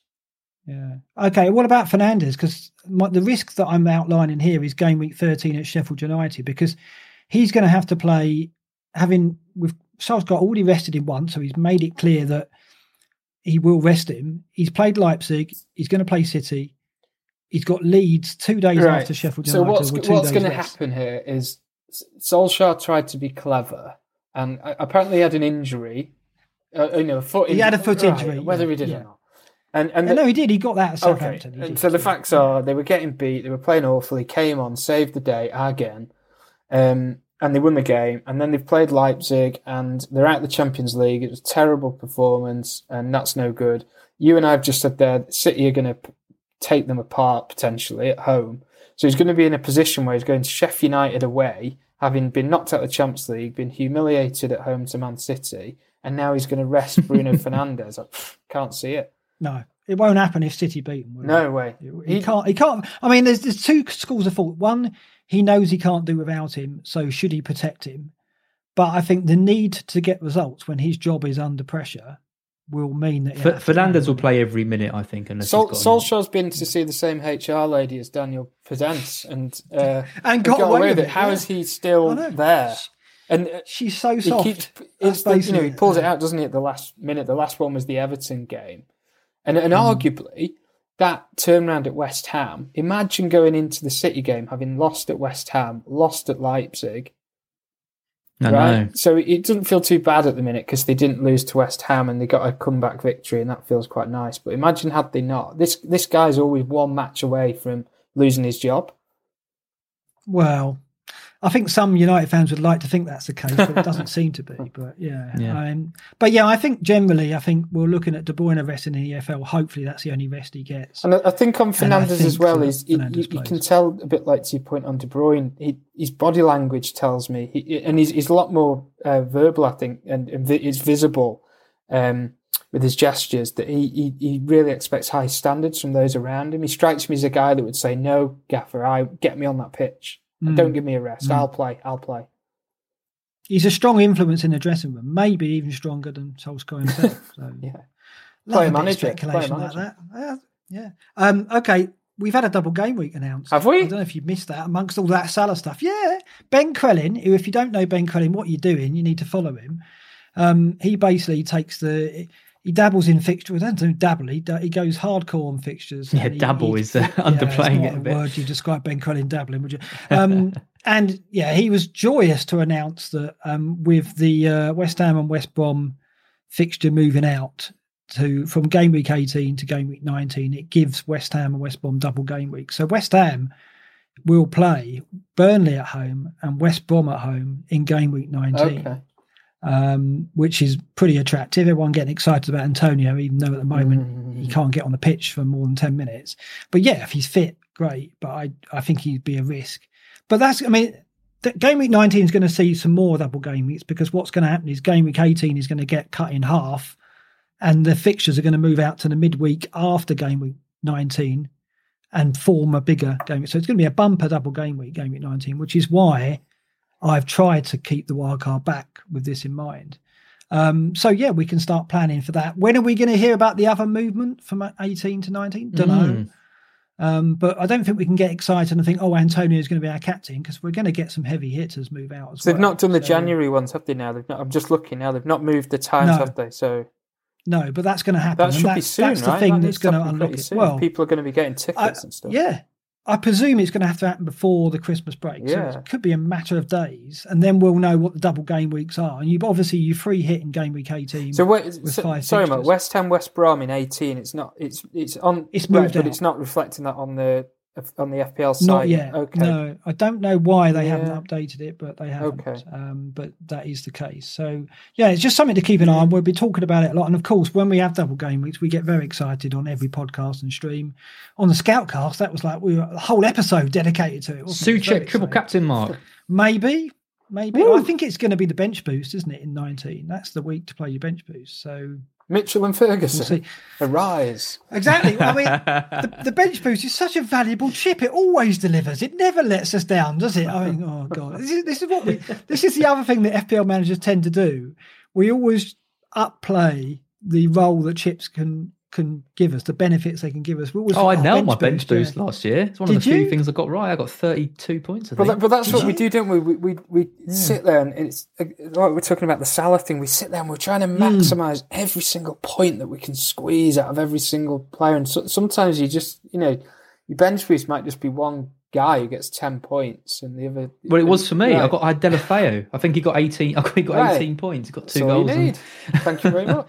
I know, exactly. Yeah, I'll take that. You're going casual, Jay. Be careful. Right, let's look at the fixtures for this game. You don't like that word round here. Game week 12 then, fixtures. Let's go through these briefly. So we've got an early kickoff. Leeds West Ham. Should be a good one, this. Should be goals in this as I see it. I've got a question on this for you, you both. I mean, mostly just to help me with my team. So I don't know if you saw Bielsa's great press conference where he just named the starting lineup. So I've got a choice between Ayling and Lamptey this week. Obviously, Ayling's got the much better game, but he's potentially going to be at centre-back. I'd still play. Who's playing? Leicester away. Oh, come on. Leeds at home. Yeah. But he'll be attacking. And Leicester aren't that good. But I think Ayling will be attacking as well, just because he's playing one of the centre-back From centre-back, you think? It depends what... is he playing free at the back, or is he going to play a flat-back four? What's he going to do? He said it's either going to be Phillips or Ayling at centre-back. Yeah. I'd still play Ayling, wouldn't you, Jay? I mean, all day long, yeah. I don't understand why you've got the Lamptey blinkers on. You've got to get them off. I used to have this years ago when Blackburn were in the Prem, and I used to put Gail Give in, and it was I was deluded. Dear. It was like, can you imagine? But have you seen Lamptey? He's but he plays for Brighton. He's coming. He plays for Brighton. His point. It doesn't matter who he plays for. He spends hard. He was second striker in the game. Right. Against, So you could lose. You could lose 2-1, right? And he gets an assist, and that gets you 4 points, and you'd be like kind of pleased, but not really. A little bit pleased. And for 4.7, that's got to get. He's bad. got to get an. I don't know. I think you're holding out for you think there's that big game week coming, and you think it's every other game week, don't you? You think it's going to be this coming. week. He'll get one. Coming. He will, by nature of the way he plays, there will be a game week where he assists in a 1-0 win or scores in a 1-0 win and gets 12, 15 points. But it's adding up all the scores in the weeks to get to that. Is it worth it? No. Forget about that. Think how good that week's going to be, Jay. When I come on here and I'm like 15. And Brighton. Well, win. I'll cancel it that week. We won't be able to. I'll be you like, I've got a probably cold, got a cold, can't do it. So what do you reckon result Leeds West Ham? I'm going to go 2-1 Leeds. And you'd play Eiling, even though you think it's 2-1. Well, because I would over Lamptey anyway. I think West Ham will score, but there's a good chance. I think it's going to be 2-1 as well. Right, okay. And I'm backing Leeds at home. Yeah, I think so. I mean, yeah. It's funny, isn't it, Leeds? I've got it in my head that they're good at the back, but they're not. They're very inconsistent. They sometimes look good at the back, and other times let in a lot of goals. It's an odd one, isn't it? I'm playing Lamptey. I'm forgetting you both. I'm playing Eiling. You're telling me to play. You think it's going to be 2-1? I mean, what I like about the Lamptey confidence. pick is it's like right in your back pocket, isn't it, for the end of the weekend, like a special True. weekend that does treat, help. like a. It's my team. It's the last game of the week. It's He's basically attacking player. Sunday the 13th of December. That's the Songs of Praise picks. That is. Yeah. That is Sunday at 7:15 on Sunday. He was all Antiques set to Roadshow, save my that is. He was all set to save my game week this week, and then they lost 2-1. He got like 1 point. To save my game week, Lamptey. Not going to happen. Okay, Wolves Villa. I don't see too many goals in this. I do think Wolves will nick it. Jack's back for us. Are you getting Grealish back? Podence will be there. Yeah, definitely. He'll be coming But back not in for yet. Jota. Not yet. I don't want Jota over Christmas. Right. I've decided, so he's coming back. I think that's low I scoring, that one, isn't it? Yeah, 1-0 Wolves, I think, this for Yeah. me. I think 1-0 Villa. Jay? Who are you going to go for? 1-0 Wolves feels about right. Yeah, okay. Podence with the goal, of course. Yeah. And Newcastle West Brom, talking of low scoring, I mean, I I've guess seen Newcastle could have 12 players out. Could they? Are they still going to play? That's what they've said. They said they could be Really? about 12 players. Okay. And Gemma Harrison on Twitter just replied to the post, just saying she's a West Brom fan. We'll still lose. Yeah, well, I think they probably Enjoyed that. will. Yeah. Again, I don't see many goals, but I only see Newcastle win. I'm going to go 1-0 Newcastle. As? I'm going to go 0-0. Are you? Yeah, could be. Johnston coming in, just as I said, coming in with the clean sheet. Jay, Newcastle West Brom. I know it's not a thriller, but it's the 3:00 game on Saturday. I think I was going to say that what worried me about West Brom. Nothing worries me about West Brom, but what I found was odd about West Brom was they really capitulated last week, and I know they had a man sent off. But is it 1-1 at half time? I didn't watch the game. It was 1-1 at half time, wasn't it? Is that right? I think And then so. they were down to 10. And then when I checked the score at full time, I found that kind of odd that they hadn't just really tried, to really capitulate 5-1. I thought was quite unusual. So I wonder if we might see a little bit of a bounce back. Newcastle haven't had a game for a couple of weeks. Ordinarily, you'd back the home team, wouldn't you, in this one? But I just think that was if West Brom are serious about staying in the division, you can't get tonked 5-1 at home to Palace and then. Are you going to You're go for gonna West go Brom for win? No, I think they might nick a West draw, Brom? just a really poor Okay. 0-0. 0-0 as well then. Sorry, Gemma. She was like, oh, she was very close to jubilance there, but not quite. United City, I think we know which way Jay and I are going here. I'm going to go 2-0 City, at least 2-0 City, I think. So, As? I don't know. United step it up against City. Not at home normally. They normally get found out at home. I think it's going to be 2-2. Goalfest, Jay? I think what's really helped City is De Bruyne's just playing once a week. He's not played the Champions League for a couple of games. Serge is back. I know he's not in the 11, and he said he's not fit, but he's him kicking around that should give He'll be on the Jesus a bench. boot up the backside. Sterling did score last week, although I didn't think he played that well. Morris did play. Yeah, it's just like the perfect storm a little bit for City. And the defence is so good. United are really wounded. The champs. I think Mahrez could get something from this game. Yeah. I honestly, he owes you one. Wouldn't surprise me that it could be 3 or 4. Really? It wouldn't surprise me. One of those kind of Tonkins. Yeah. Right. Wow. Sorry, okay. United fans. Yeah, no, it wouldn't surprise me if I'm playing it. I'm hedging my bets by going 2, but I agree with Joe. I think what we would say as well is what Solskjaer has shown us over his tenure is that he pulls out these mad results just when you think it's going to. This is what I mean. We've seen it time and time again with Man U City. Everyone always thinks City are going to absolutely thrash them, and somehow United get a 3-2 or even a 3-1. The thing that makes me convinced it's going to be really interesting. The City defence is solid, rock solid at the moment, and I think United will find it more difficult. Obviously, you expect City to dominate possession, United to counter, but I just don't think they're going to be. John Stones might be playing. They got found out by Spurs, though, didn't they, City? So you just never know. But there's also the bit we said earlier about De Bruyne. We really feel how much he's really on it this season. I can see a guy there that is hurting because he sees himself as an elite level world footballer, and he didn't add. Maybe he did add a medal to his haul last year. Did they win the Carling Cup or something? But, he is not winning. He feels that last season was a step back. They will say to themselves, you can see them going, look, lads, let's not do what we did last year. Do you remember when they beat us? Do you remember when we lost that game? Let's really make them pay this time round. And I think without the fans there and, that derby sort of atmosphere, I think it plays into City's hands. Yeah. Imagine Fernandes and De Bruyne in the same team. I sometimes probably think wouldn't about be in the that same team. Probably wouldn't be enough room for them. They'd be doing the same things. Well, get rid of Gundogan and just play. Who's on pens? Fernandes. Everton, Chelsea. Everton, Chelsea. I'm going to go Chelsea there. I think this is going to be comfortable. I'm going to go 3-0. I'll go 3-1. 3-1. Everton score. Chelsea. Okay, all right. I think they'll get a goal. Double clean sheet. To ruin my week. Jay? Yeah. It's an interesting one, isn't it, when you sort of pause to think about it? What do you think Ancelotti's going to be trying to do here? Just stop Chelsea and try and nick it, or is he going to go out and play? I think he has to try and nullify him. I think, but will he be able to? So again, there's that Everton's first game at Goodison with fans. Is that right? Fans? Yeah, in Liverpool they are. Yeah, they were at Anfield, weren't they?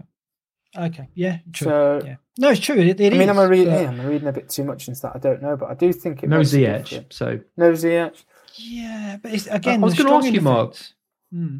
Because I thought Ziyech was going to be out for a while, but he's not. Because we've been talking about how Ziyech helps James push on because he tucks in. So is there more risk for James now Ziyech is out? But he's only out for 2 weeks. So. I think James has done too well. I think James has won the shirt now. And I don't think there's any question that he's the first choice, even with or without Ziyech. It's probably fair to say the only way Everton can win is like 3-2. So, they need to outscore Chelsea. Yeah, exactly. I don't think they'll win 1-0 is what I mean. Yeah. I just don't see Everton scoring 3 goals at the moment. James is worrying me. They haven't got the supply from the fullbacks. Coleman and Dina are out. They haven't got Delph at left wing back, so they're probably going to have to play Godfrey there or Iwobi there. And Dean is a big miss for their structure, isn't he? He's a big miss for the way they play. I'd not thought of that. You're right. Yeah.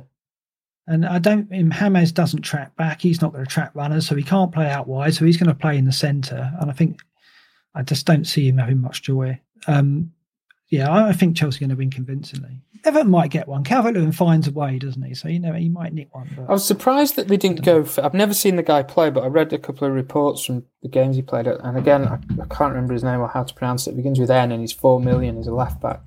Yeah, the youngster. Yeah. I thought he'd have got a look in.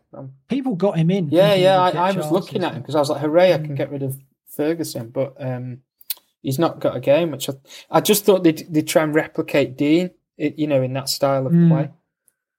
But he hasn't. He's tried some things out. And Godfrey, I think, will probably have to play. Godfrey looks like what he is, doesn't he? Which is an out of position centre half. He's a centre back. He looks like exactly. Yeah, he can't offer anything going forward. And in that position as well, I think he'll be exposed. I mean, Werner could be out there. We'll have to see who Chelsea play there. Southampton, Sheffield United, the early game on Sunday. That's the Garden Centre game, I think. I think you can afford to be out for that one. Southampton, you've got to back them low. I think that Ings will probably start. He's probably fit enough. They'll have too much. And also, Sheffield United have got a weakness at set pieces. Ramsdale's been awful. That has been a massive failure for them, hasn't it? I feel sorry for Ramsdale because he's come in to replace Henderson. It was always a tough job, but he has. I never expected this from Sheffield United. They're the worst team ever at this point in a Premier League season. I think it's tough on people like Sheffield and maybe to an extent Burnley, whose strategy is based on, like guile and togetherness and putting your foot in and, getting a bloody nose. That, and when it's cold and the crowd are behind you, that's what makes you a hard team to beat. And I think they've really missed having the fans and, even for Ramsey, you can imagine him, can't you, running out on the first game. Is he local? Is he from their youth team? He was there. So you can imagine running out in front of the Kop at Sheffield United and getting a big fanfare and feeling great. And instead, he's just this guy stood on his own with short sleeves, letting in loads of goals. But he can't even give him the long sleeve top in Sheffield in winter. I do feel sorry for him. Yeah. I do feel, but he doesn't give you any confidence. And at set pieces, Ward-Prowse throwing them in for Vestergaard, I think they're going to have some joy again with that. So I'm going to go Southampton 3-0 win. Yeah, I feel really sorry for Sheffield because I like them. I like what they're about. I've got a lot of time for teams that punch above their weight and they do it through hard work. And they've just really struggled, haven't they, with like the change to football just hasn't suited them, and their confidence is shot, isn't it? Where are you going? One of my best friends is a Wednesday fan, so I'd never say that I like Sheffield United because he'd kill me. But yeah, they're just it's an easy one, 2-0, 2-0 Southampton. It'd be comfortable. Spurs. Sorry, just on Ings. I really liked his body language when he scored that penalty. Did you see that? And I know you didn't. I definitely didn't. But did you not? It really struck me as a guy, like the way he put it so accurately in the corner. I just thought this is a guy that wants it, that he's back, and it was really important to him that he scored that penalty. And it was almost a sense of like, I'm fit, I'm back. Let's go, let's do this. I think he could really be on it for the Christmas. Well, he's the one player. Yeah, he's the one player I'd go Kane from. I think. Good shout. If I had, I'm looking at Calvert-Lewin. I'm looking at Calvert-Lewin and thinking, I know he's scoring every week, but Ings, I think, is a similar kind of. He could outscore him. I think you're right with Calvert-Lewin. One of the things I've noticed with Calvert-Lewin, he doesn't seem to get bonus. Is that because he's offside all the time? I don't know. I feel like he keeps losing every match, and he keeps getting one goal. Right, and I think a lot of his goals are based on what we've talked about with the defence. They're not going to win many games if you're letting loads in. So he's almost like scoring consolations or in 1-1 draws and stuff. Whereas Ings, you look at that, that Sheffield, you can almost see it, can't you? 2-0, Ings gets a goal and 3 bonus. Yeah, and that's what pushed me up the ranks last season. I was around this stage last season, around 1.5 or something. I got in Ings. He's just scoring every week, getting those 3 bonus every week. He was a machine. Wasn't he? Saved me. He was him and Grealish around Christmas. Yeah. Amazing, did so well. Palace Spurs, you can't see any but away win here for me. Would it be 1? Will it be 2? I'll go 2. 2-0. I don't see Spurs conceding either. Mark? Do you fancy Palace? I just think Sellers Park away in the winter not with easy, Hodgson's like 10 million people at the back and Zaha on his own. It doesn't suit Spurs. Nah, I just think it's a tough game. But they'll find a way, won't they? Do you not think Kane? They always have a hard game there, but Kane always finds a way. I think normally. There's a good chance they'll grind it out, but that's not the sort of game that you're going to look forward to watching on as a neutral. No. That is a tough like. But Mourinho's turned them into winners, right? They've got a system that they can get results, and if they're going to get results, you think Kane and Son are going to get something out of it. It could be just 1-0. I think it will be a battle of attrition, and Spurs just get a penalty or get. I think Palace are going to get something. Do you? Right. Yeah, okay. I'm going for my favourite score. I reckon it's going to be a 1-1.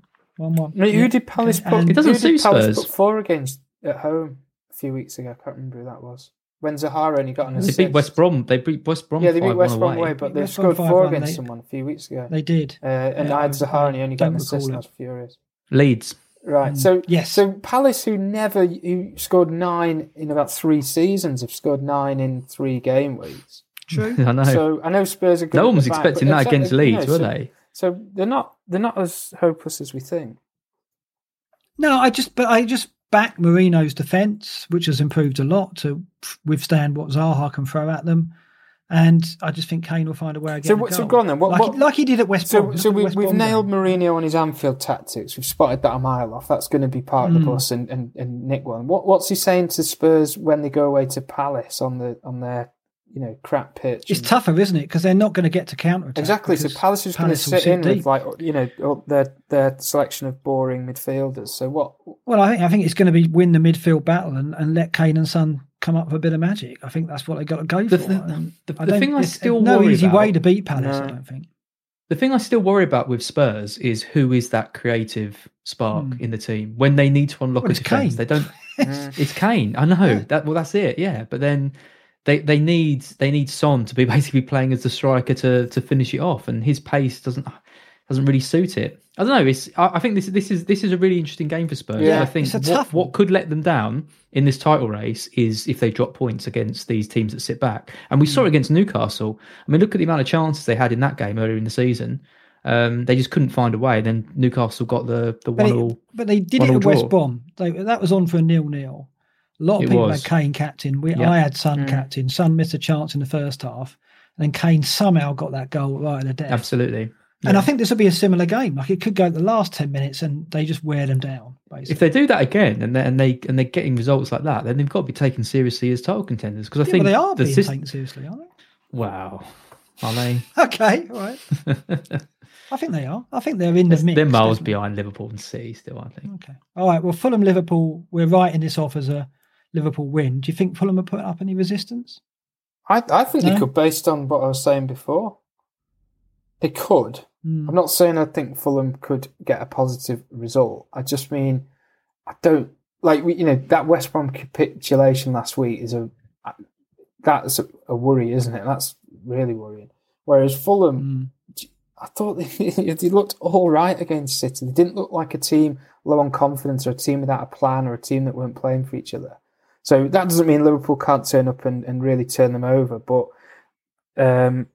I don't think people should think Fulham are completely as terrible as we think. Yeah, I think it depends when the goal comes. If it comes early, then that's Liverpool. Yeah. So Everton got a good result, didn't they? They got two quite quickly, and then in the end, actually, Fulham were unlucky. Yeah, they fought back. I'd hope Liverpool wouldn't concede. I haven't got a Liverpool defender yet, but I'm thinking about it. I will go 2-0. I think it'll be a professional performance. They'll see it out, but they'll have some scares. What do you think? More comfortable 4-0. than that? 4-0. If it goes 4-0, I think Mark's right. I think it'll need to be a bit like the City game to an extent. It'll need to be professional. And there were times in that game at Fulham at City where when it was 2-0, if Fulham had nicked one, it could have, when a game is just in that balance. It will need to be professional for Liverpool, but they could go 4 or 5 later in the game, I think. I guess if Fulham come at them, if Liverpool get ahead early and Fulham try and play some football and try and go at Liverpool, they could get picked off. They love the fans. Yeah. They're going to want to attack them a little bit. Yeah, a bit more pressure to attack, maybe, yeah.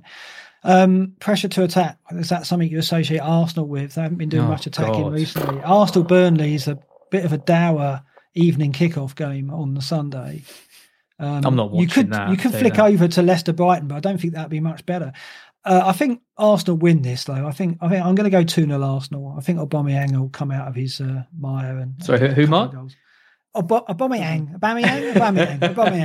I can't say it consistently at all. Jay, you have a go. What do you reckon here to Arsenal, Burnley? On paper, you're thinking it's a strong home win, don't you? But, I think Arsenal are going to return to the mean, aren't they? They're underperforming at the minute, and this is a game that you'd be saying, we've got to win this, Burnley at home, come on. But then at the same time, it does mean Burnley can... I think if Burnley are going to get a result, they need to go and almost try and shut up shop and frustrate Arsenal, don't they? And play for a draw. But it's that... Again, it's just... I know I keep saying this, the cold, wintry nights. I just think they're perfect for these teams like Burnley. Arsenal are low on confidence.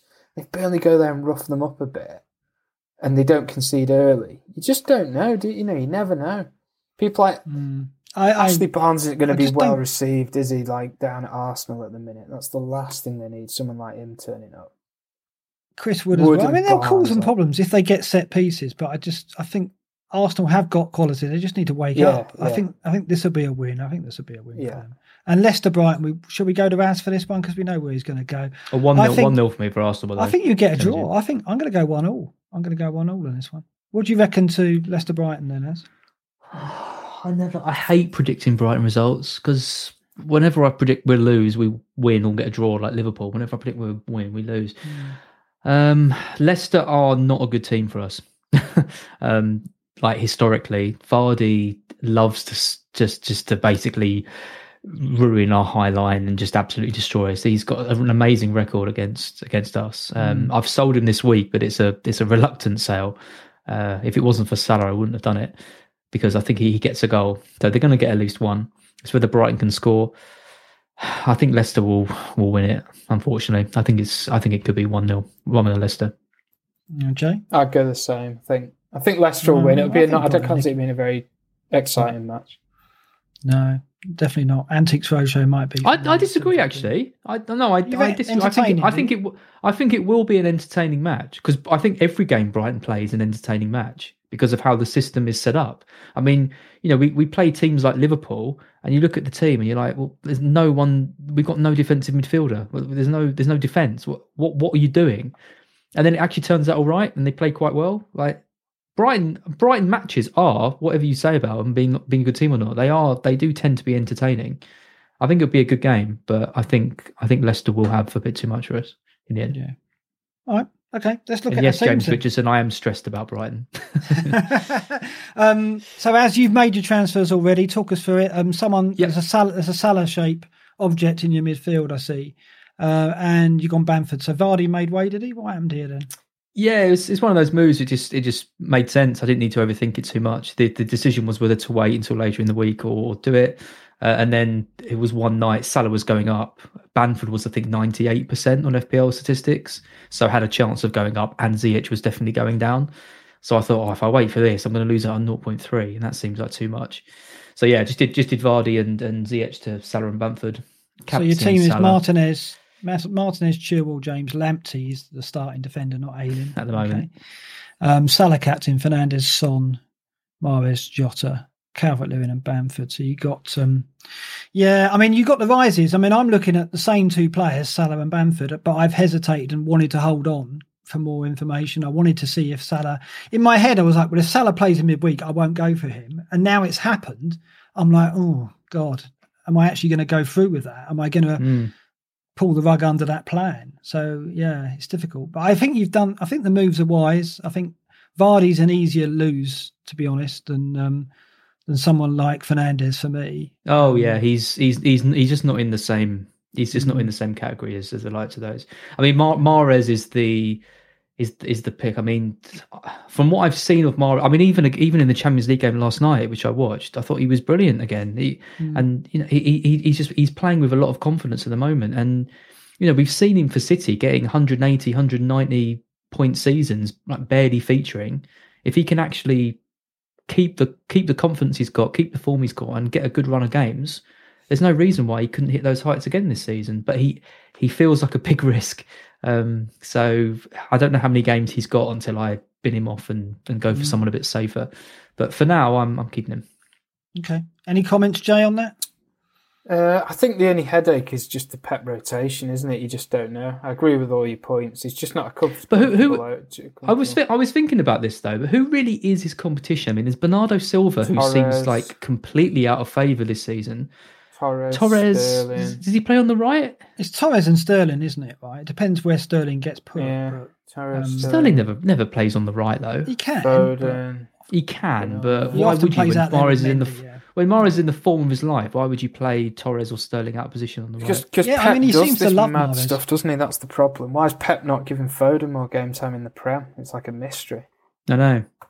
He obviously doesn't see Foden as a right winger because he would have played him when Mahrez was on a pretty bad run of form earlier in the season, which has made me think that spot is Mahrez's now, given the form he's got, given the fact there isn't really anyone really making a big case to play. That's why I'm happy to keep him for a bit. But we know how quickly it can turn around. I mean, Bernardo Silva could start against United, and then suddenly he's an option again. You never know what's going to happen. Yeah.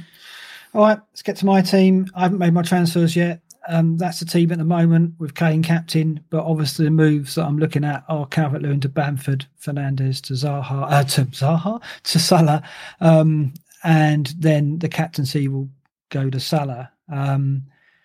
I think Walker will play at United. I think they'll want his pace. I think Cancelo will probably play the West Brom game, so I'm going to keep both of them and hope that Cancelo comes in for the West Brom game and be a differential for me. I think it's looking all right, but I've got to take a points hit and I've got to lose Bruno and I've got to lose Calvert-Lewin for Bamford, which I'm not that comfortable with. What do you think? I can't believe you're playing Ayling over Souček. Well, no, I know Souček is a problem to me because I'm thinking of even playing Souček over Calvert-Lewin because I don't think, Everton Got to score, play but Souček at Leeds over Ayling. Yeah, over Yeah, Ayling. It's a tougher call. It will depend on where you're right about Ayling's position. It is a close call, that one, but Leeds are brittle. And Souček obviously coming off a goal as well. Got to play Souček in this game. Yeah, I'm thinking about it. Yeah. Jay? I think I'm with Az. I'd have Souček in. It's a bit like the Podence one in that sometimes you can... I just think with those sort of players, if you've got them, there's so few alternatives. It's hard to predict when they're going to score. Souček, as we saw, will score. He scored against United. Did he have him in for the United game? He did. Right. Okay. Yeah, I've had him in for both goals. Right. So So I just wouldn't muck about with it. I'd just keep him in. I know. And the times where Az has said, "Oh, you want to be playing Souček," he's always come in and done well for me. He got an assist the first time, and then he got. I benched him in that one, and then I've sold him. I've sold him. Yeah. So that is Souček is always going to give me that. I think by nature of his style as well, he's got an opportunity to get a goal irrespective of the score or who he's playing. They're chasing the game and he goes up for a corner. It's not like, do you know what I mean? He's on for 90 minutes and he's always in and around the box. He's probably never going to score a really nice goal from a through ball, but he might rag one off a set piece, just like he did last week. Yeah. All right. I'm going to leave my transfers till tomorrow. I'm going to wait for the press conferences just in case. I think Klopp will be questioned on rotation. I think he will get the Salah question again. And so we'll see what he comes back with, how convincing his answer is. So we don't get the embargoed stuff, though, because the deadline is before that, of course. So that's annoying. And, it'll be just our luck to get something out of the embargo stuff past the deadline. But it looks like I'm going to be making the moves that I planned all along. What's the embargo stuff, sorry, Mark? Well, certain press, I think it's print press, get stuff held back until 10:30. So there'll be stuff said in the press conference that TV aren't allowed to use. So TV leave the room and press get their own session, and they get stuff that they can then put in their articles later on in the evening that TV don't get. Okay, sorry, I never knew that.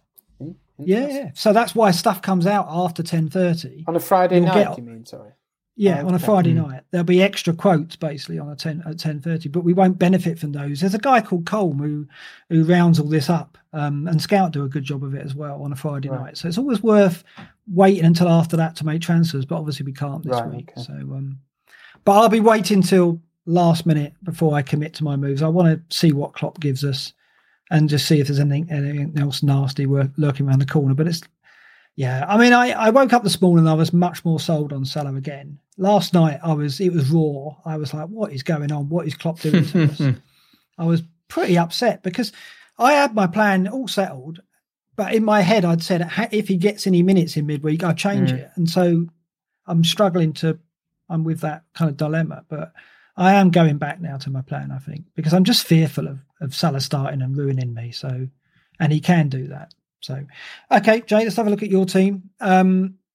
You haven't got your bench there, but I don't think that matters too much. But Salah's coming in for you as well. So what are you doing here? Son out? Yeah, so I think so. And what I was thinking earlier in the week, this is a sort of question that, and it's exactly what Az was saying before about the with him not having De Bruyne. It's one of those questions that you get asked lots of times throughout an average day. And the example I was thinking was if somebody shouts to you when you're hungover, do you want a bacon butty? And you say, yeah. And they say, do you want toast or bread? You just say, I want bread or I want toast, right? So it's the same thing. Do you want Son or Salah? Son or Salah, which do you want? Here's the fixtures. Which one do you want? That's it for me because I've got the money in the bank. why am I procrastinating? Why am I ripping up my team? Why am I thinking? So which one's the toast and which one's the bread? Yeah, I imagine Salah's the bread, is he? I would prefer bread with Salah bacon sandwich. out the choice of the two, and I don't think I think I just need to make that choice and live with it, and don't mess about. Well, it's a free transfer, right? Yeah. It's not like me where you're taking a hit. So that's the problem of mine. If mine was, I could do De Bruyne to Salah, but I don't want to lose. De Bruyne. Well, I looked at, because I've got 3 putting something in the bank. I did look at, can I get rid of Podence?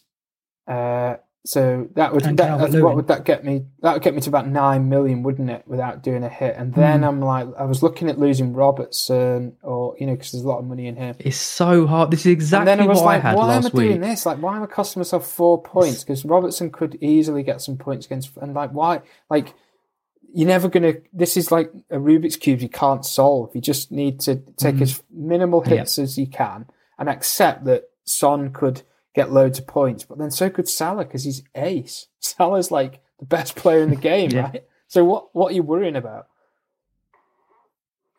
What am I worrying about? Yeah, it's just me. For me, I'm losing. You have a couple of hours for that. I'm losing a player who's got 11 goals in 11 games, and I'm losing Bruno temporarily, perhaps. But I don't think Bruno does anything against City, and that's so for me. Salah will outscore Bruno if Salah starts. I'd expect. I think that, right? So your other win is if Salah does get his. If Salah is rested, at least you know then, and you own him, and you know he's probably going to play like all those, the future games. It'll hurt you in the short term, but in the long term over Christmas, you can be confident that he's had his rest. Yeah, and you can catch him against Palace if you want to take him there rather than De Bruyne. So you don't think there's any chance of Stones hacking down Rashford in the box and Fernandes getting a penalty? No, Stones is playing well. I don't know why you single out Stones. He's playing well. Stones was there's good a chance. There's a real chance that Bruno will get a penalty. Not going to. I think that's the beauty of Bruno, isn't it? Is that we saw it. I know it was in the Champions League on Wednesday, but even when United didn't play crap and he doesn't play very well, he can often get points, and we've often seen that. Even when he got tonked by Spurs, they're the best he players. Got brought off at half time, didn't he? But they still got 6. They're trying to talk me out of it. Trying to talk me out of it now, aren't you? What's your alternative, Mark? Sorry. Well, the alternative is De Bruyne out. I can do in one move without any. Oh God, no! But then De Bruyne has got West Brom at home the following game. Who's so he's got to come straight back in. Can you put your team back on, or is that beyond the realms of technology? Yeah. Your alternative is Bin Kane, Mark. Alternative is to Bin, but I'd still have to make a hit. You know what, Mark? It's funny about Kane, right? I remember listening to you. Do you remember the double game week years ago when Benteke scored at Anfield? Do you remember? Yeah. Funnily, if I remember rightly, Kane was playing Palace away that weekend. And I remember listening to the Scoutcast. So he had a single game week, Benteke had a double, and one of them was Liverpool away. And I remember you really backing Kane. And I think in the end, Kane blanked, or maybe he got an assist. He didn't do... Got an assist, I think, yeah. But it's funny, isn't it, that you've clearly... It's a pretty good player to really, really like to have in your team, but I can see that you really, really like having Kane around. It obviously gives you it's a sort of player that, you have comfort owning him. I didn't mention that. We haven't got time to go into Kane next week. We've already gone over 2 hours. Yeah, I mean, the thing is, Kane is such a home bank. He's going to play. He's going to probably get something at Palace. So you lost Son for De Bruyne, did you? I didn't have Son, did I? Or maybe I did. Yeah, I lost Son for De Bruyne some weeks back. Right. Yeah. So when everybody had to do the Spurs switch, which was like, if you want De Bruyne, you need to lose one at the right place. So you didn't. Yeah, and then I captained De Bruyne in the last 2, and so he's delivered. Right. So my dilemma and your dilemma is essentially the same, but in reverse. So I've been I'm in the example of I'm going to keep Son, therefore bin Fernandes, and yours is right. Yeah. I mean, the option I've got is I could sell Kane to Bamford, Jota to Salah. So I've looked at that as well. I would definitely do that. Would you prefer that? I mean, I looked at it and weighed it up, but it's just Kane is a big loss, I think, because of the fact that he definitely plays over Christmas. But then I don't think they'll get much at Liverpool. So that's why I was seriously considering it. What have you got in the bank? Nothing. I've got 1.3. So Jota becomes about 8, does he, roughly? No, maybe less. Yeah, I haven't got enough to get anywhere near. So what have you been... But Jota's too big a gamble, I think. Sorry, what's that as? Jota's I think. I mean, I'm a bit biased. I'm looking to lose Jota. You know what I'd be doing, Mark? If you can make it work, I'd be taking the money out of the defence, because you got Cancelo on the bench. What a waste of time.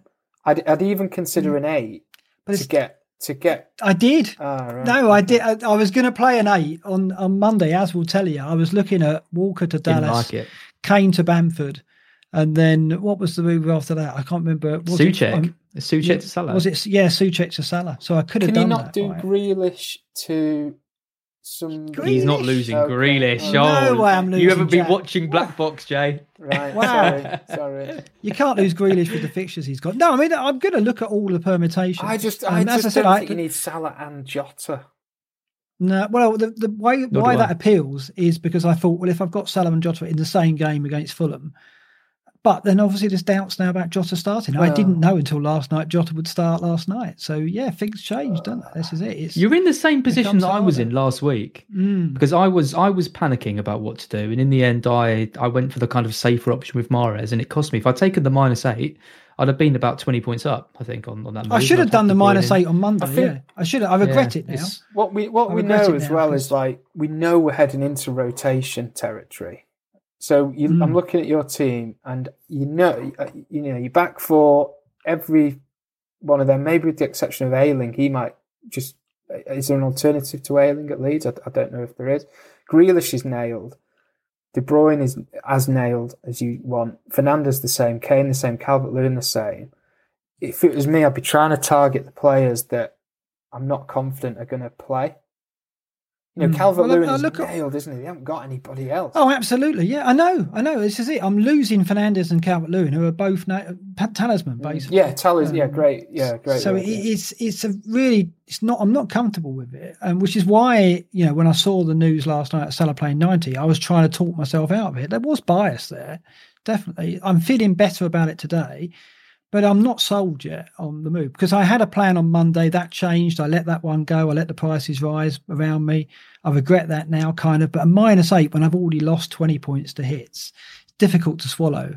But maybe I shouldn't worry about that. I mean, I'm an aggressive player, and it's I've jumped up the ranks last 5 weeks. Maybe I just need to keep on that path. So I've got another sleep right after this. Eventually, when we finish this, here's one. What happens tomorrow if the fixtures are announced for Jan? Would you look at doing your wild card? Good question.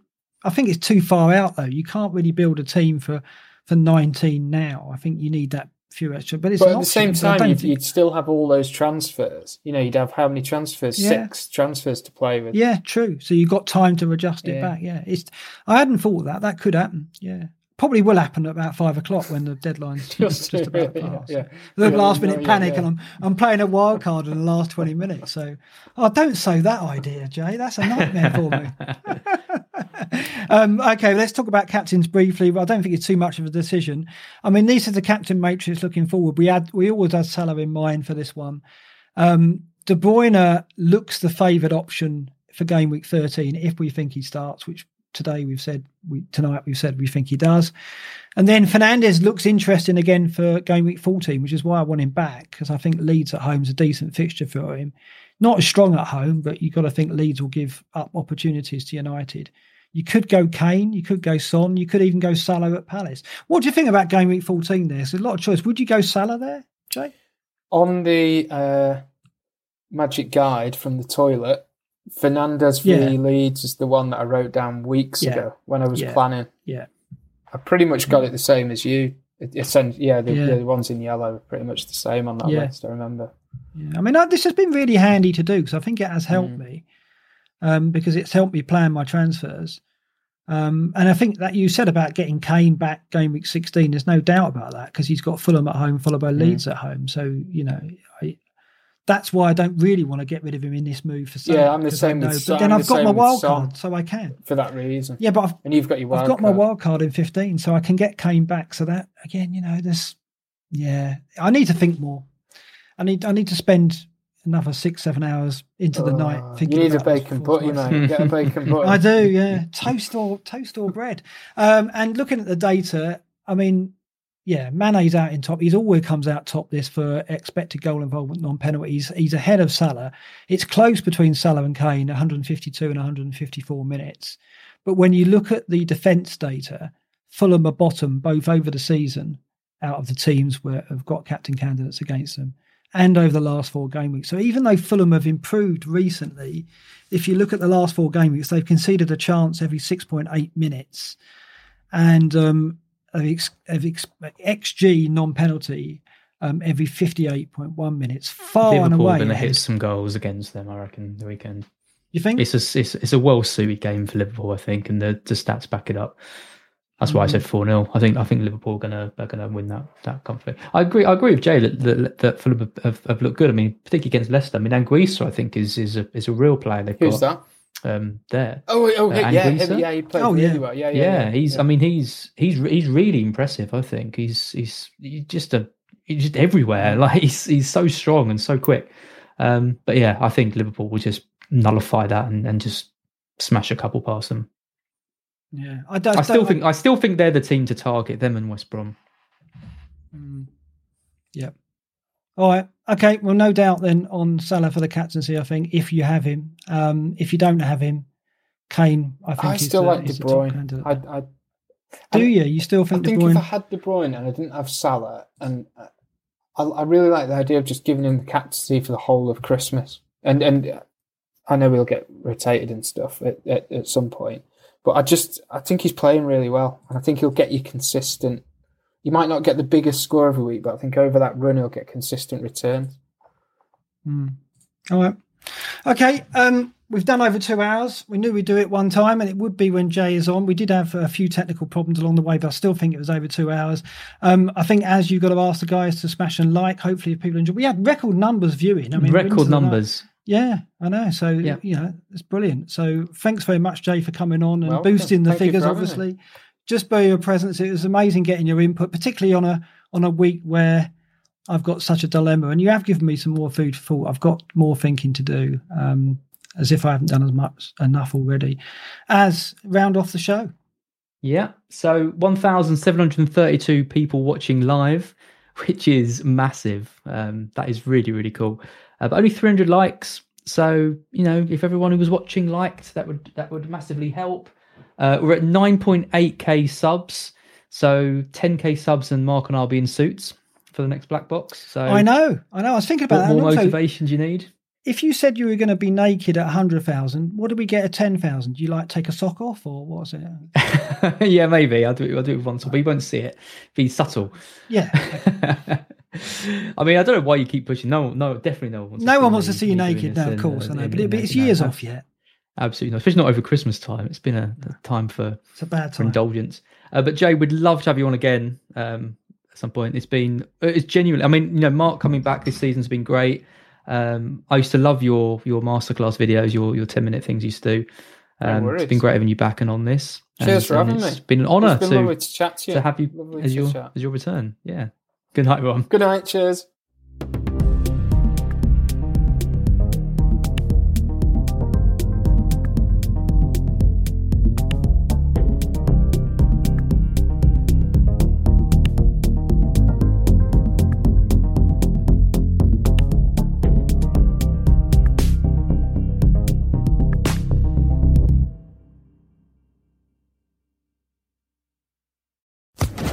Social Podcast Network.